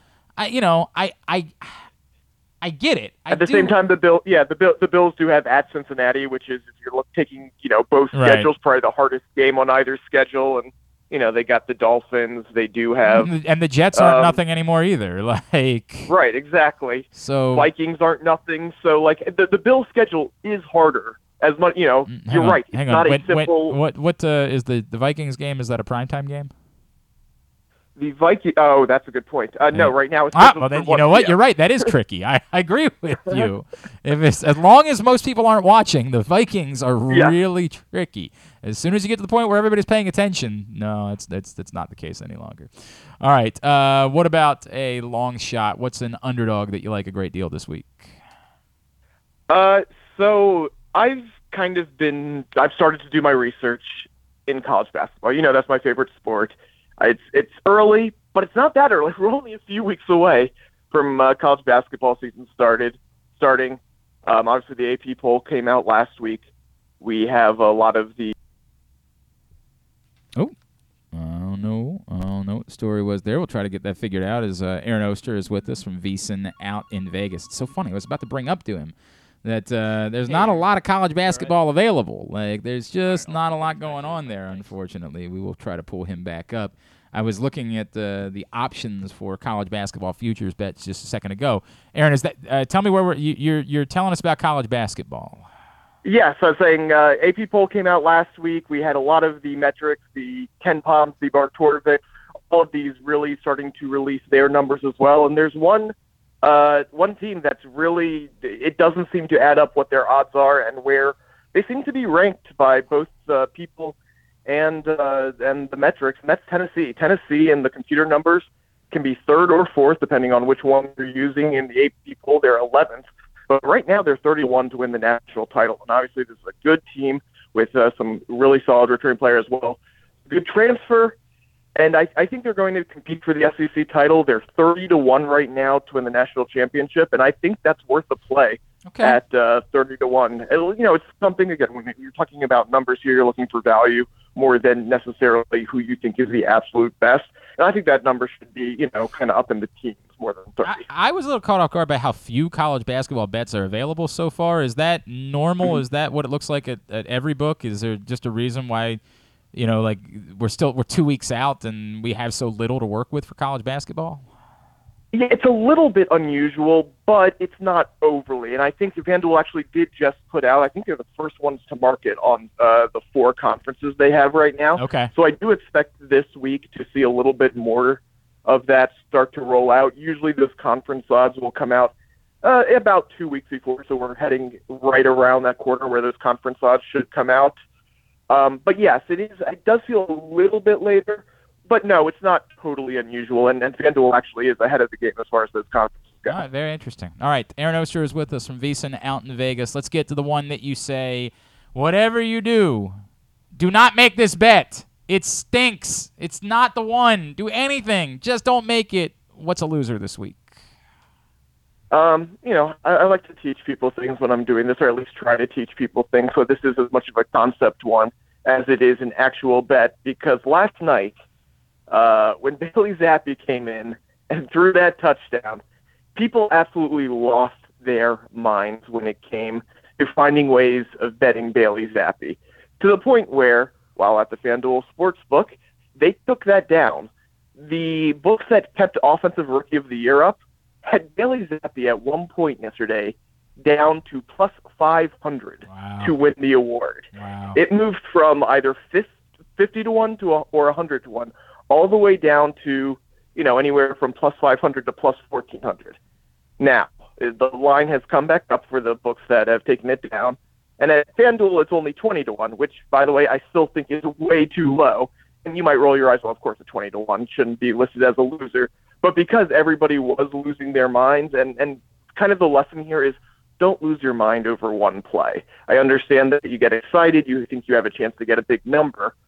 But when it comes to such a volatile market like that, in such a volatile situation, especially in a primetime game like that, don't lose your mind over one play or even 2 plays, in the case of Bailey Zappi, and just kind of take a breath before you make a bet. But yes, Bailey Zappi to win Rookie of the Year at 20-1 is my official loser. I hear you, and look, I'm in a weird place because I don't know what they're going to do at quarterback moving forward, and the overall point of don't overreact to one play, I think is very smart. I'm still not ruling out the possibility that Bailey Zappi, if he becomes the quarterback, just because quarterbacks have such an inherent advantage in these situations, and there's no, like, Kenny Pickett's been okay, but nothing. I mean, I'm even kind of stretching to say he's been okay. I know that Kenneth Walker looks really good right now, but if Bailey Zappi ends up being the Patriots quarterback the rest of the way, I just think the quarterbacks have such an inherent advantage. I'm not sure yet that it's a bad bet. I think betting so dramatically in one moment is bad, but at 20-1 on somebody that might prove to be the best rookie quarterback this season, I'm not sure that that's a bad bet necessarily. Not one I'd be in a rush to make, obviously.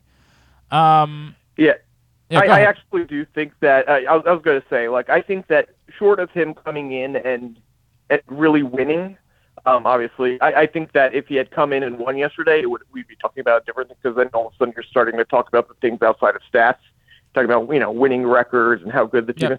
I think that loss yesterday hurts his candidacy considerably. Yeah, but, he didn't start the game, right? Like, I don't know how much it hurts him. What hurts is he going to be the quarterback or not, right? Like, that's what really hurts. If they're going to go back to Mac Jones, then he's got no chance.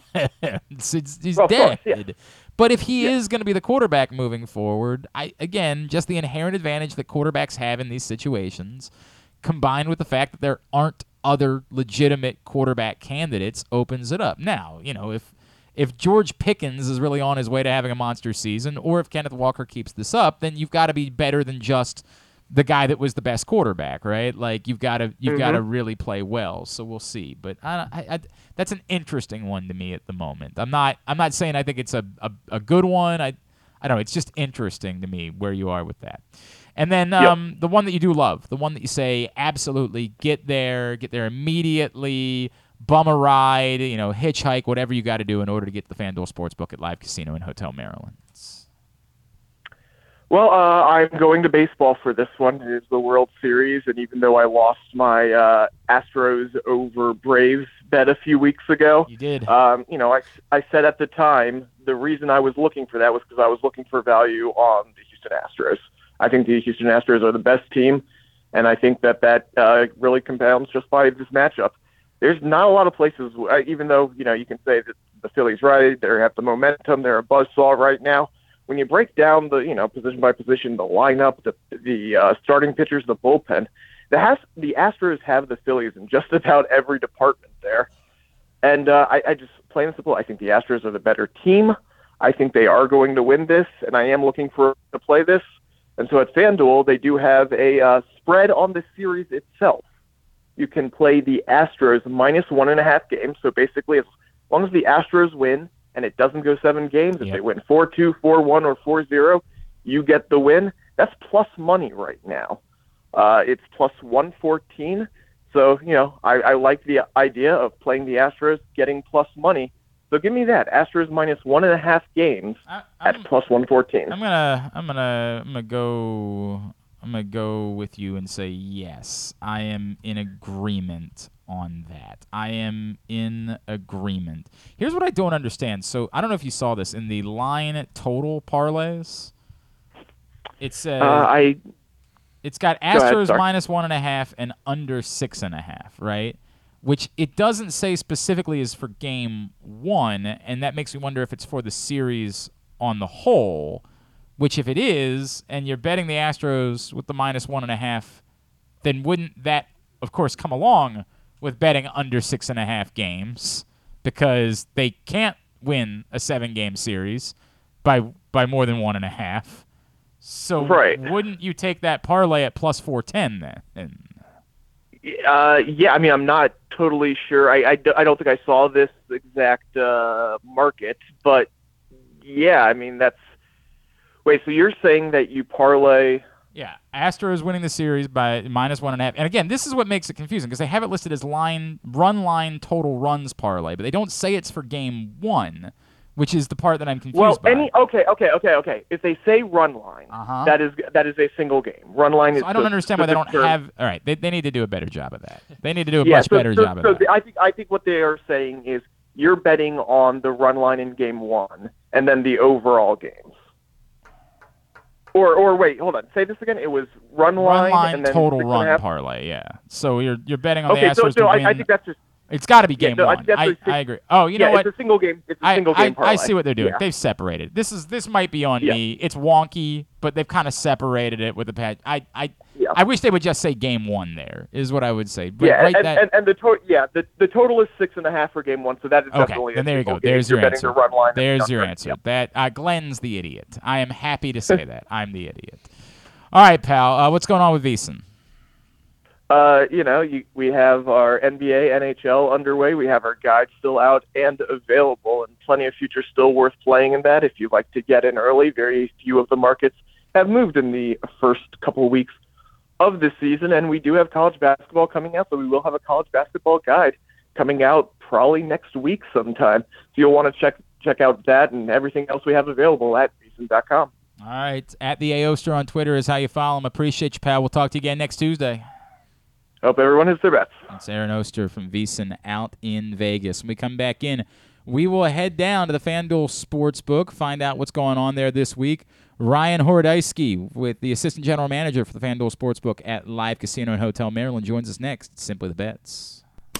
Come experience Maryland's #1 sportsbook this NFL season at the FanDuel Sportsbook at Live Casino and Hotel, the ultimate place for any sports enthusiast. Take advantage of our 24/7 kiosks, massive video screens, and watch all the action from the best seat in the house. With more money paid out than anyone around, make every moment more at the new FanDuel Sportsbook at Live Casino and Hotel in Hanover, Maryland. Please play responsibly. Gambling problem? Please call 1-800-GAMBLER or visit mdgamblinghelp.org. The Baltimore County Police Department is hiring. Entry-level officers start at close to $59,000 a year with a $10,000 bonus. Some restrictions apply. Plus a great retirement plan, medical, dental, and vision insurance, advancement to specialized units, tuition reimbursement, 15 sick days earned per calendar year, and even further incentives for military members and veterans. If you have a passion for service and want a career for life, visit joinbaltimorecountypd.com or call 410-887-5542. You must be a United States citizen, possess a valid driver's license, and have a high school diploma or GED equivalent. The Baltimore County Police Department is an equal opportunity employer. Make the most out of every day in your Toyota RAV4. Available in hybrid or gas-only models. A RAV4 can get you where you want to go in style. Check out buyatoyota.com for deals on new RAV4s from your local Toyota dealer today. The latest edition of Press Box is available now. On the cover, New Maryland basketball coach Kevin Willard sits down with Stan Charles and Glenn Clark to discuss the situation he inherited in College Park and how he plans to get the program turned around. Also, inside, we introduce you to men's and women's college basketball players from all of the teams in the area. And Bo Smoka profiles Ravens receiver Devin Duvernay. Press Box is available for free at over 500 area locations, including 60 Royal Farm stores, and you can always find the entire edition as well as the best daily coverage of the Orioles, Ravens, and Terps at PressBoxOnline.com. Experience the best in Kamado Grilling, a complete outdoor cooking appliance. The Ginsu Kamado Grill allows anyone to sear, grill, bake, and smoke all types of food. Designed for efficiency and function, the Ginsu Kamado Grill upholds the enduring legacy of the iconic Ginsu brand. The Ginsu Kamado Grill is perfect to cook all year round, is great for parties, and ideal for tailgating with your friends. Reserve your Ginsu Kamado Grill today at ginsugrills.com and get $100 off on your pre-order when you use the promo code TAILGATE. That's ginsugrills.com. Reserve yours today. Join Glenn at halftime of every Ravens game for the Project Game Day halftime show at facebook.com/PressBoxSports. We apologize in advance. There's not much we can do about his face. This is actually Simply the Bets, brought to you by the FanDuel Sportsbook at Live Casino and Hotel Maryland. And again, as we look ahead to Thursday Night Football, Ravens are favored on the road, which I get because the Buccaneers have been a disaster. But I just don't like Thursday Night Football road favorites. That's tricky to me. That's dicey. Right now, it's the Ravens -1.5. The number is actually gone down. It's now 45.5 is the total for Thursday Night Football. The Ravens are -118 favorites on the money line. Tampa is +100 on the money line for Thursday Night Football. Coming up on, I don't. I'm in a weird place where I keep saying I still think the Buccaneers could end up being the Buccaneers again. I still think Tom Brady could be Tom Brady again. I still think that Mike Evans, dropping the ball, Like I still think that they're still the Buccaneers.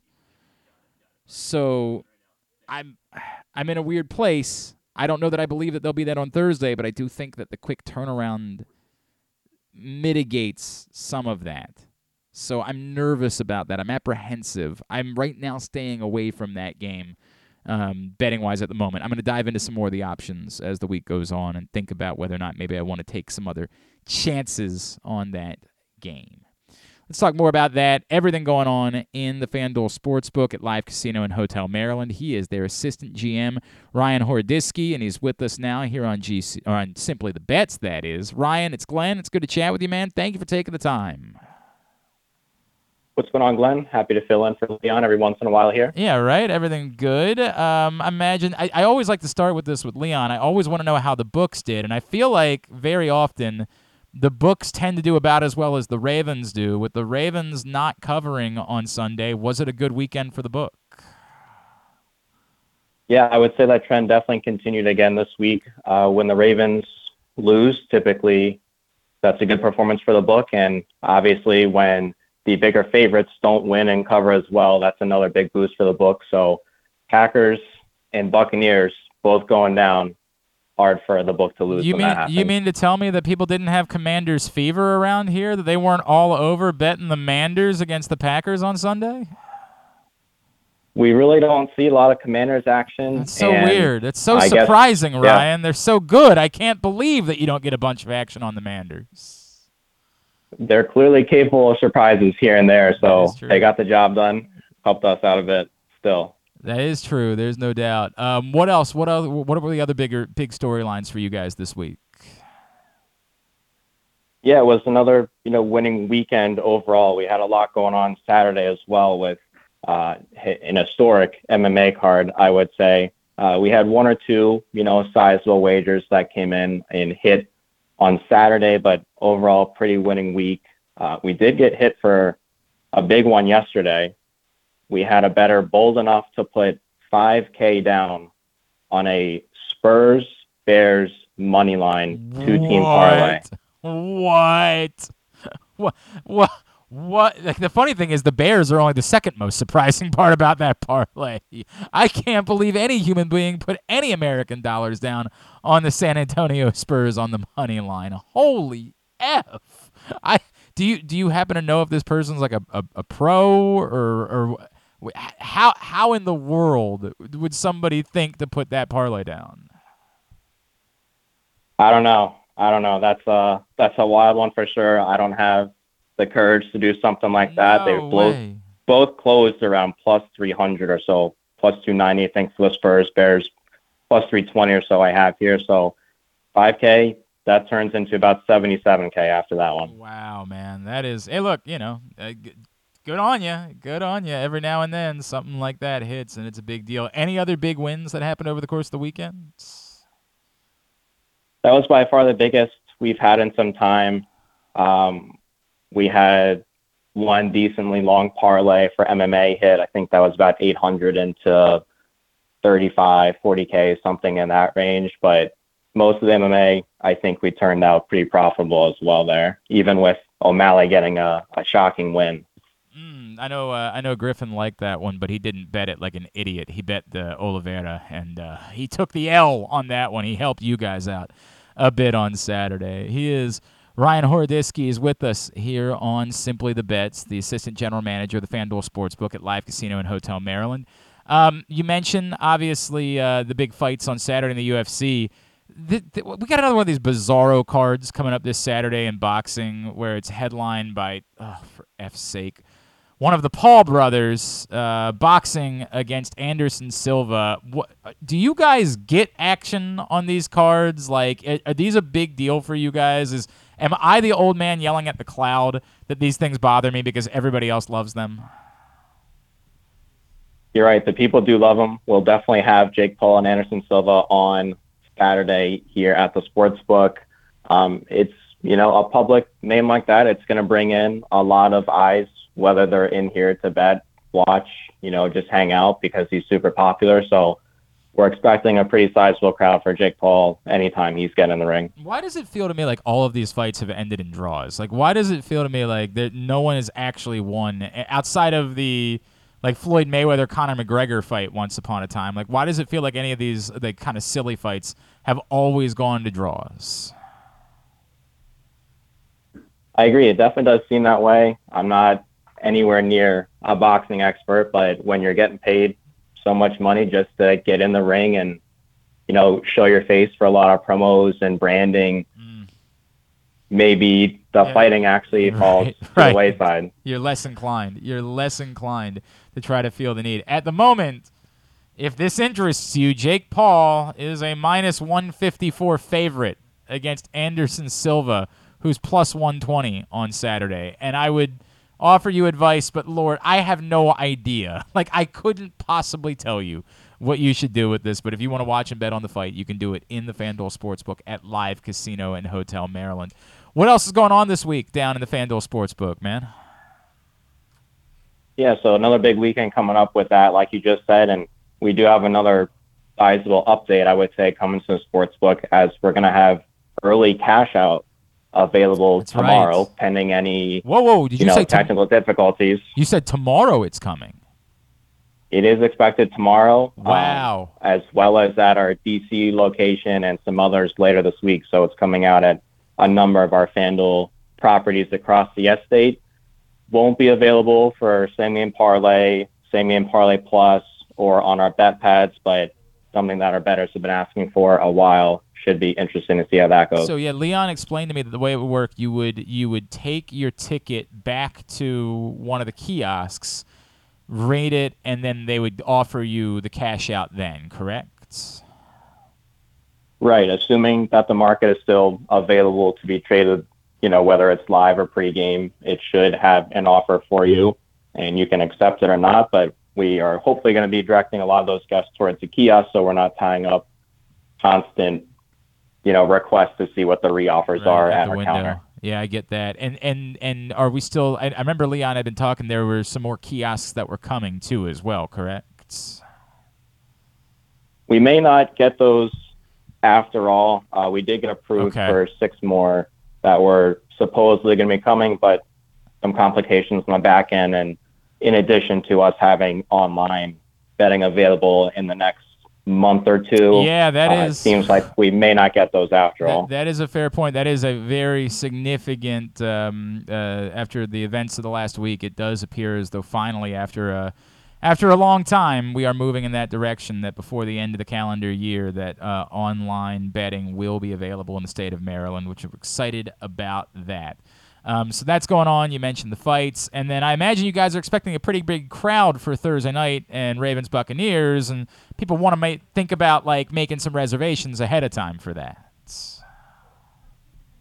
Of course. So Thursday night's always a busy night, and now we get to have the Ravens and potentially washed Tom Brady, I don't know, on Thursday night. Dude, you know what, Ryan? I hear you saying that, and you have every right to say it. The problem is, this is still Tom Brady we're talking about, right? And I can't do it. I can't convince myself that there isn't a world in which we get to Friday morning and we're all like, damn it, he reminded us he was Tom Brady, didn't he? I can't. I've seen it too much in my life, I agree. It's hard to really find a stance either way. Is he done? Is he not? But, when you put up 3 points against debatably the worst team, worst defense, not sure what to think about that one. But, right. Great crowd on Thursday. Let one of our supervisors, anybody at the Sportsbook, know if you're interested in sitting in the blue chairs for a Thursday night or over the weekend, and we'll hopefully be able to get you sorted. I believe you can email events at sportssocialmd.com as well if you want to reserve a spot. Ryan Hordisky, appreciate it, man. Thank you for the update. We will see you down there this week in the FanDuel Sportsbook. Thanks, Glenn. Take care, mate. It's Ryan Hordisky joining us here on Simply the Bets. Let's get ready for a big week. Freaking Jake Paul. God. But if you're into it, if that's what you want to do, if you want to go bet Jake Paul, how do you possibly bet? I think I like that line. I think Jake Paul wins that. But why do you think Jake Paul wins Because I feel like he's probably more in shape. He's so much younger, and he's actually looked pretty solid in his fights against Tyron Woodley and whoever else he's fighting. As far as them not being the other two guys that weren't real fighters. So your argument is Anderson Silva's 47 years old, right? So what could he possibly have to offer? And that's fair. Yeah. And Anderson Silva did not look great in the dwindling years of his mixed martial arts career, right? And then you add into the question. And he hasn't fought in 2 years now. Right. And does he care, right? Like that's always what this comes down to for me is who cares? Like who's actually trying to do I think Jake Paul's very motivated right now. I think the other question is how many rounds is this fight? 8. It is 8 rounds. It's a little bit more than some of these exhibition fights have been. But like if Floyd this one's like real. Like these count like this is like they're all Jake Paul's he gets his hand raised, That's what they all are. He's trying to be a real boxer. He's not. He's fighting Anderson Silva. He's 4-0. He's not a real boxer. He's doing this. He's doing this for attention. He's not trying to be a real boxer. He's not taking fights against real fighters. I guess real boxers. Woo. Correct. We'll see what happens when he fights a real boxer. I mean, even when he was trying to schedule a fight against a real boxer, it wasn't. They were backing out. Well, no, Rasim Rahman couldn't make weight, right? Like, I mean, that was the issue with that is he wasn't going to be able to make weight. He still wanted to fight, like he just wasn't going to be able to make the weight. Right. Well, Jake Paul was like he was suggesting other catch weights, but they were still too low for him. Apparently, I don't know. Whatever. I don't want to defend Jake Paul at all, but I mean, he's not a real fighter, and it always comes down to what matters to these people, right? Like, does it matter that he wins the fight? Does it matter that does Anderson Silva care, or is it just I'm 47 years old? Here's an opportunity for me to get a payday. I'm going to take the payday, and it will be irrelevant to me and to my legacy if I lose to Jake Paul. And I think that part of this equation is the most reasonable answer. The most reasonable answer is Jake Paul, if he loses to Anderson Silva, probably makes it tougher to sell the next fight, right? The next fight. Let me put it in quotation marks. The next fight. The next match. The next boxing match. Anderson Silva, who gives a rat's ass, right? Like, you can only do this once. Like, you can't fight. I mean, I guess you could try to fight him again, right? Like, but there's a limit to this. God, I hate everything about that. I hate this so much. What are you? I mean, I'll be watching. But what are you showing me? What is this? Did you see the video of their dance off? Who had a dance off? Anderson Silva and Jake Paul. Oh God. Is it good? Is it a? I've got it right here. Okay. This place isn't for me, bro. This place is not. This is not. Oh dear God. This is not the world for me, man. I searched Jake Paul and Anderson Silva, and it filled in with like fight, and then the second result was dancing. Look, again, I want to make it so very how clear. Can you say they're not real boxers? Shut up. I know a lot of you will choose to do this. This is how you will choose to spend your time, and there's nothing I can do about that, right? Like, that's your choice. You can make it all you want to make it. And if you do, I would encourage you to do it at the FanDuel Sportsbook at Live Casino and Hotel. But you're not going to get me to pretend like I don't hate it. I truly hate everything about this, and it is so much a story of our country. You don't have to be good at something. You just have to be well known. That's it. Irrelevant if you have any skills. Irrelevant if you have any talent. Just have to be well known. Which isn't to say that Jake Paul doesn't have some talent. I don't know what he does that he's talented. I really don't. I wish I could. I wish I could tell you what he has that's a talent. But sells fights. That's again, it's because he's well known. He's well known. That's what he is. He's famous. Is he good? I don't know. He's famous. And that's what we've escaped. We have lost all ability for good and bad. It's just famous. That's all that exists. It's why we're dressing up like Jeffrey Dahmer for Halloween. It's why Billy effing McFarland is going to be able to... Did you see this? Billy McFarland is teasing doing another music festival. And we're going to let him. Because he's famous. Because they made movies about him. Because people know who he is. That's Firefest, right? Yes. That guy put out a video yesterday teasing another festival.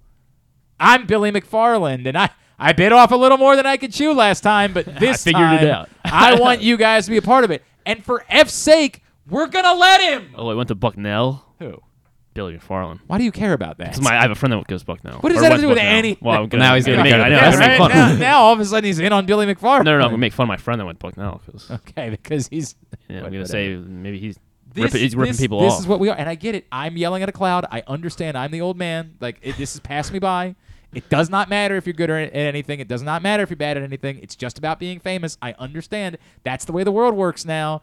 I'm going to choose to lament that. I wish good. Like it's the. Man, there was a tweet about this not a time ago. My buddy Kevin Van Valkenburg tweeted about it. Yes, the good and bad things are exactly the same. You're 100% right. You've nailed it. Like, is there a difference between something good? You know when somebody, one of my favorite things is, like, is it gay to blank? Right? That's one of my favorite Twitter like tropes. Fellas. Is it gay to have a clean room? Like, because some dude will be on Twitter like, yo, this homie's room is way too clean. Your bed's made? Right. And then somebody will retweet it and be like, fellas, is it gay to have a clean room? Rita tweeted one yesterday where like somebody was talking about, why are dudes spending all this time worried about what they smell like? And she's like, is it gay to smell good? Like, I love that trope. I feel like this is a trope now where it's just, yes, the good and bad things are equal. Yeah. People just like talking crap about things. How can we not objectively say this is horrible? Because I don't know. It's been entertaining for four fights now. For you. Yeah. For you. I mean, you know what? Everything about this makes sense. You're 22 years old. Everything about this makes sense. They're famous. I'll watch them do anything. Down in $28 at Taco Bell. 100%. That's a good idea. 28. This might be a $58 Taco Bell night. Might have to splurge a little. God, it's a big night in this house. It's Jake Paul. And after I make some money, I'll make it all right back after Jake Paul sits down Anderson Silva in round 1. God, I hate. Beats up an old man. Yeah. I hate everything. This place is not for me. I need a new planet. I need something. I need a place where we watch Boxers Box. Where somebody's not like, hey, Jake Paul's got a new song out. No! Well, yeah, musicians make music, not him. He does it all. He's a jack of all trades. Damn it. He can dance. He can rap. John Colson just closed the door on me because I'm ranting about Jake Paul. The hell. All right. What's your tidbit? All right. So on Saturday, we had an NHL bettor pick the entire 13-game slate of the NHL, and he went 13 for 13. That's pretty amazing. Yeah. He put $3.21 on it, walked away with $10K. Yeah, I would have been walking away from that one with about $20. I would have cashed out immediately. And then yesterday, someone had $33,000 on the line for Patriots money line because they hit the first 14 legs of a 15-leg parlay that they started on Sunday. They had like Lance McCullers strikeouts in there. They had the Giants upset. Why would they not have cashed out? They put always cash out. They put $5 on it. Would have won $33,000, or they could have hedged with Bears. Yeah, but do we know what the cash out offer was? I did not see what or if there was a cash out option. He did not take it. Yep. He rode Patriots. That's a rough. So lost out on $33,000. Also on Saturday night, someone parlayed 5 first-made baskets and went 5 for 5. They had Cade Cunningham, Paolo Banchero, Pascal Siakam, Nikola Vucevic, and Luka Doncic to make the first basket in each of those respective games. I don't know about parlaying, but I've always liked, have bet star player to make first basket. I've always liked that. I cashed out well on what's his face from Kansas in the national title game. Abaji. Abaji, yeah. Yeah, I cashed out well on Abaji in the national title game. Well, he put $1 on this, $15,000. I mean, wait, that's it? $1 on that? Yeah. Was $15,000? I mean, I guess because all these guys are kind of like the second star, I guess, of the game. Yeah, not Luke. Like Luka's Vucevic. But yeah, really Vucevic, I guess. But Cade Cunningham, who the hell else would you be betting on him? I don't know. Well, I forgot to look up who they were playing against. But maybe they were playing against the Nets or something. So Kevin Durant. All right. And then so back in April, someone put $50 on the Astros to beat the Phillies in the World Series. Oh wow! At 2,500 to 1. Wow, I'm kind of surprised that it was that. I mean, I get it. Those odds are so. Yeah, I mean, all right, fine. I guess that So makes sense. That will pay out $125,000, $50 bet If it happens. If it happens, Right. if it happens. Right. But that is a wager to watch. And then finally, this guy, I guess, as actually Dr. MMA, because he parlayed Sugar Sean O'Malley to sure win. as hell ain't you. I know that much. Lost He had again. Sean O'Malley to win, which was I don't know. I don't know if O'Malley should have won that fight. It was very close. And I don't know. You I don't lost love on that one decision. too. Yeah, because Okay. I picked the on, and Well, you didn't in the picks we made. You apparently made a bet on it, and it's not going well for you. Then he had Aljamain Sterling to win by knockout. That was 11-1, and then he had Islam Makhachev to get a sub in rounds 2, 3, or 4 at plus 460. All three of those came true, and they made. I didn't put the dollar on it, but I think he won like $10K on it. He put like $25 or something, and made like $10K. But yeah, so that was an MMA parlay that went through, and that was the last tidbit I also have.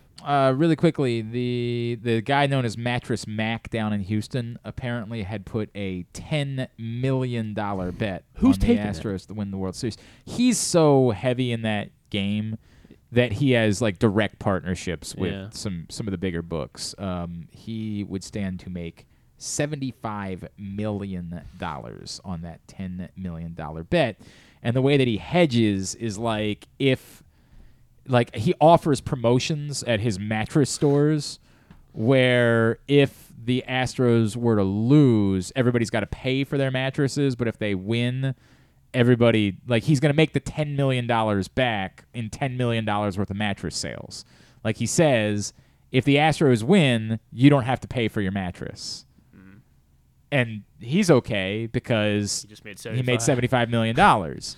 If they lose, you got to pay for your mattress. Well, he's going to make back the $10 million that he lost making the bet. It's fairly genius as far as a betting scheme is concerned. It's quite smart. I don't think that he should be running the country, but he's been very clever and he gets a boatload. Nobody on the planet knows any mattress salesman in any city in the country. You couldn't name.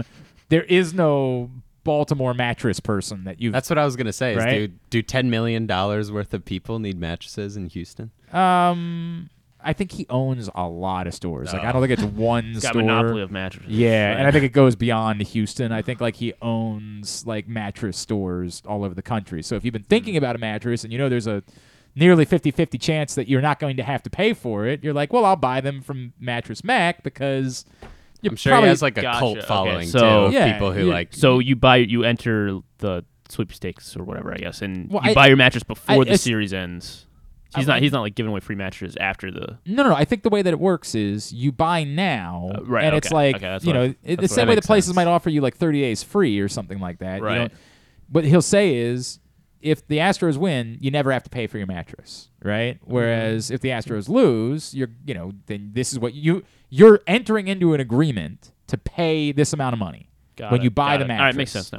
I like that. Yeah. And then if the Astros win, you never have to pay any of it, right? So if you're somebody who's been needing a new mattress, if I'm in the mattress, right? yeah, Like if I you've been like this thinking idea. I about like this if you've been idea. thinking about mattresses for a while, you're inclined to go buy from that guy because again, you got at least 50-50 chance that you're getting a free mattress out of it. Whereas if you buy from Mattress Phil, you're paying for it no matter what. you got a 0% chance of getting a free mattress. And I don't think the mattresses are going to be so different in price that it's worth the trade-off there. So That is again, genius. It makes a lot of sense what he's doing. Like it really does make a lot of sense the way that he handles it. And I'm pretty sure he also hedges his bets all over the place. Yeah. I think he's I think he's I don't know. I'm not as interested as some people are. Darren Rovell probably writes about Mattress Mac once every 5 minutes. I'm not quite that interested in him, but I do think that the business practice is intriguing. And then so Trey Mancini 60-1 to hit a home run in the World Series. John in Little Rock was while we were talking about Trey Mancini. John, he said book it. Trey you know Mancini what? hitting a home run. It's 60-1. I'd put $5 down on that. I'd put $5 down on Trey Mancini hitting a home run in the World Series just because it'd be cool, right? Yeah. Like, what a cool way to win $300. I'm all for it. Is that it? We got everything? That is everything. All right. That is everything. Thanks to Ryan Hordisky. Thanks also to Aaron Oster. We do have Weekend at Bookies coming up this week. We'll be with you Thursday morning at 11:40 a.m. Get down to the FanDuel Sportsbook at Live Casino and Hotel Maryland to make your bets this week. May the odds be ever in your favor.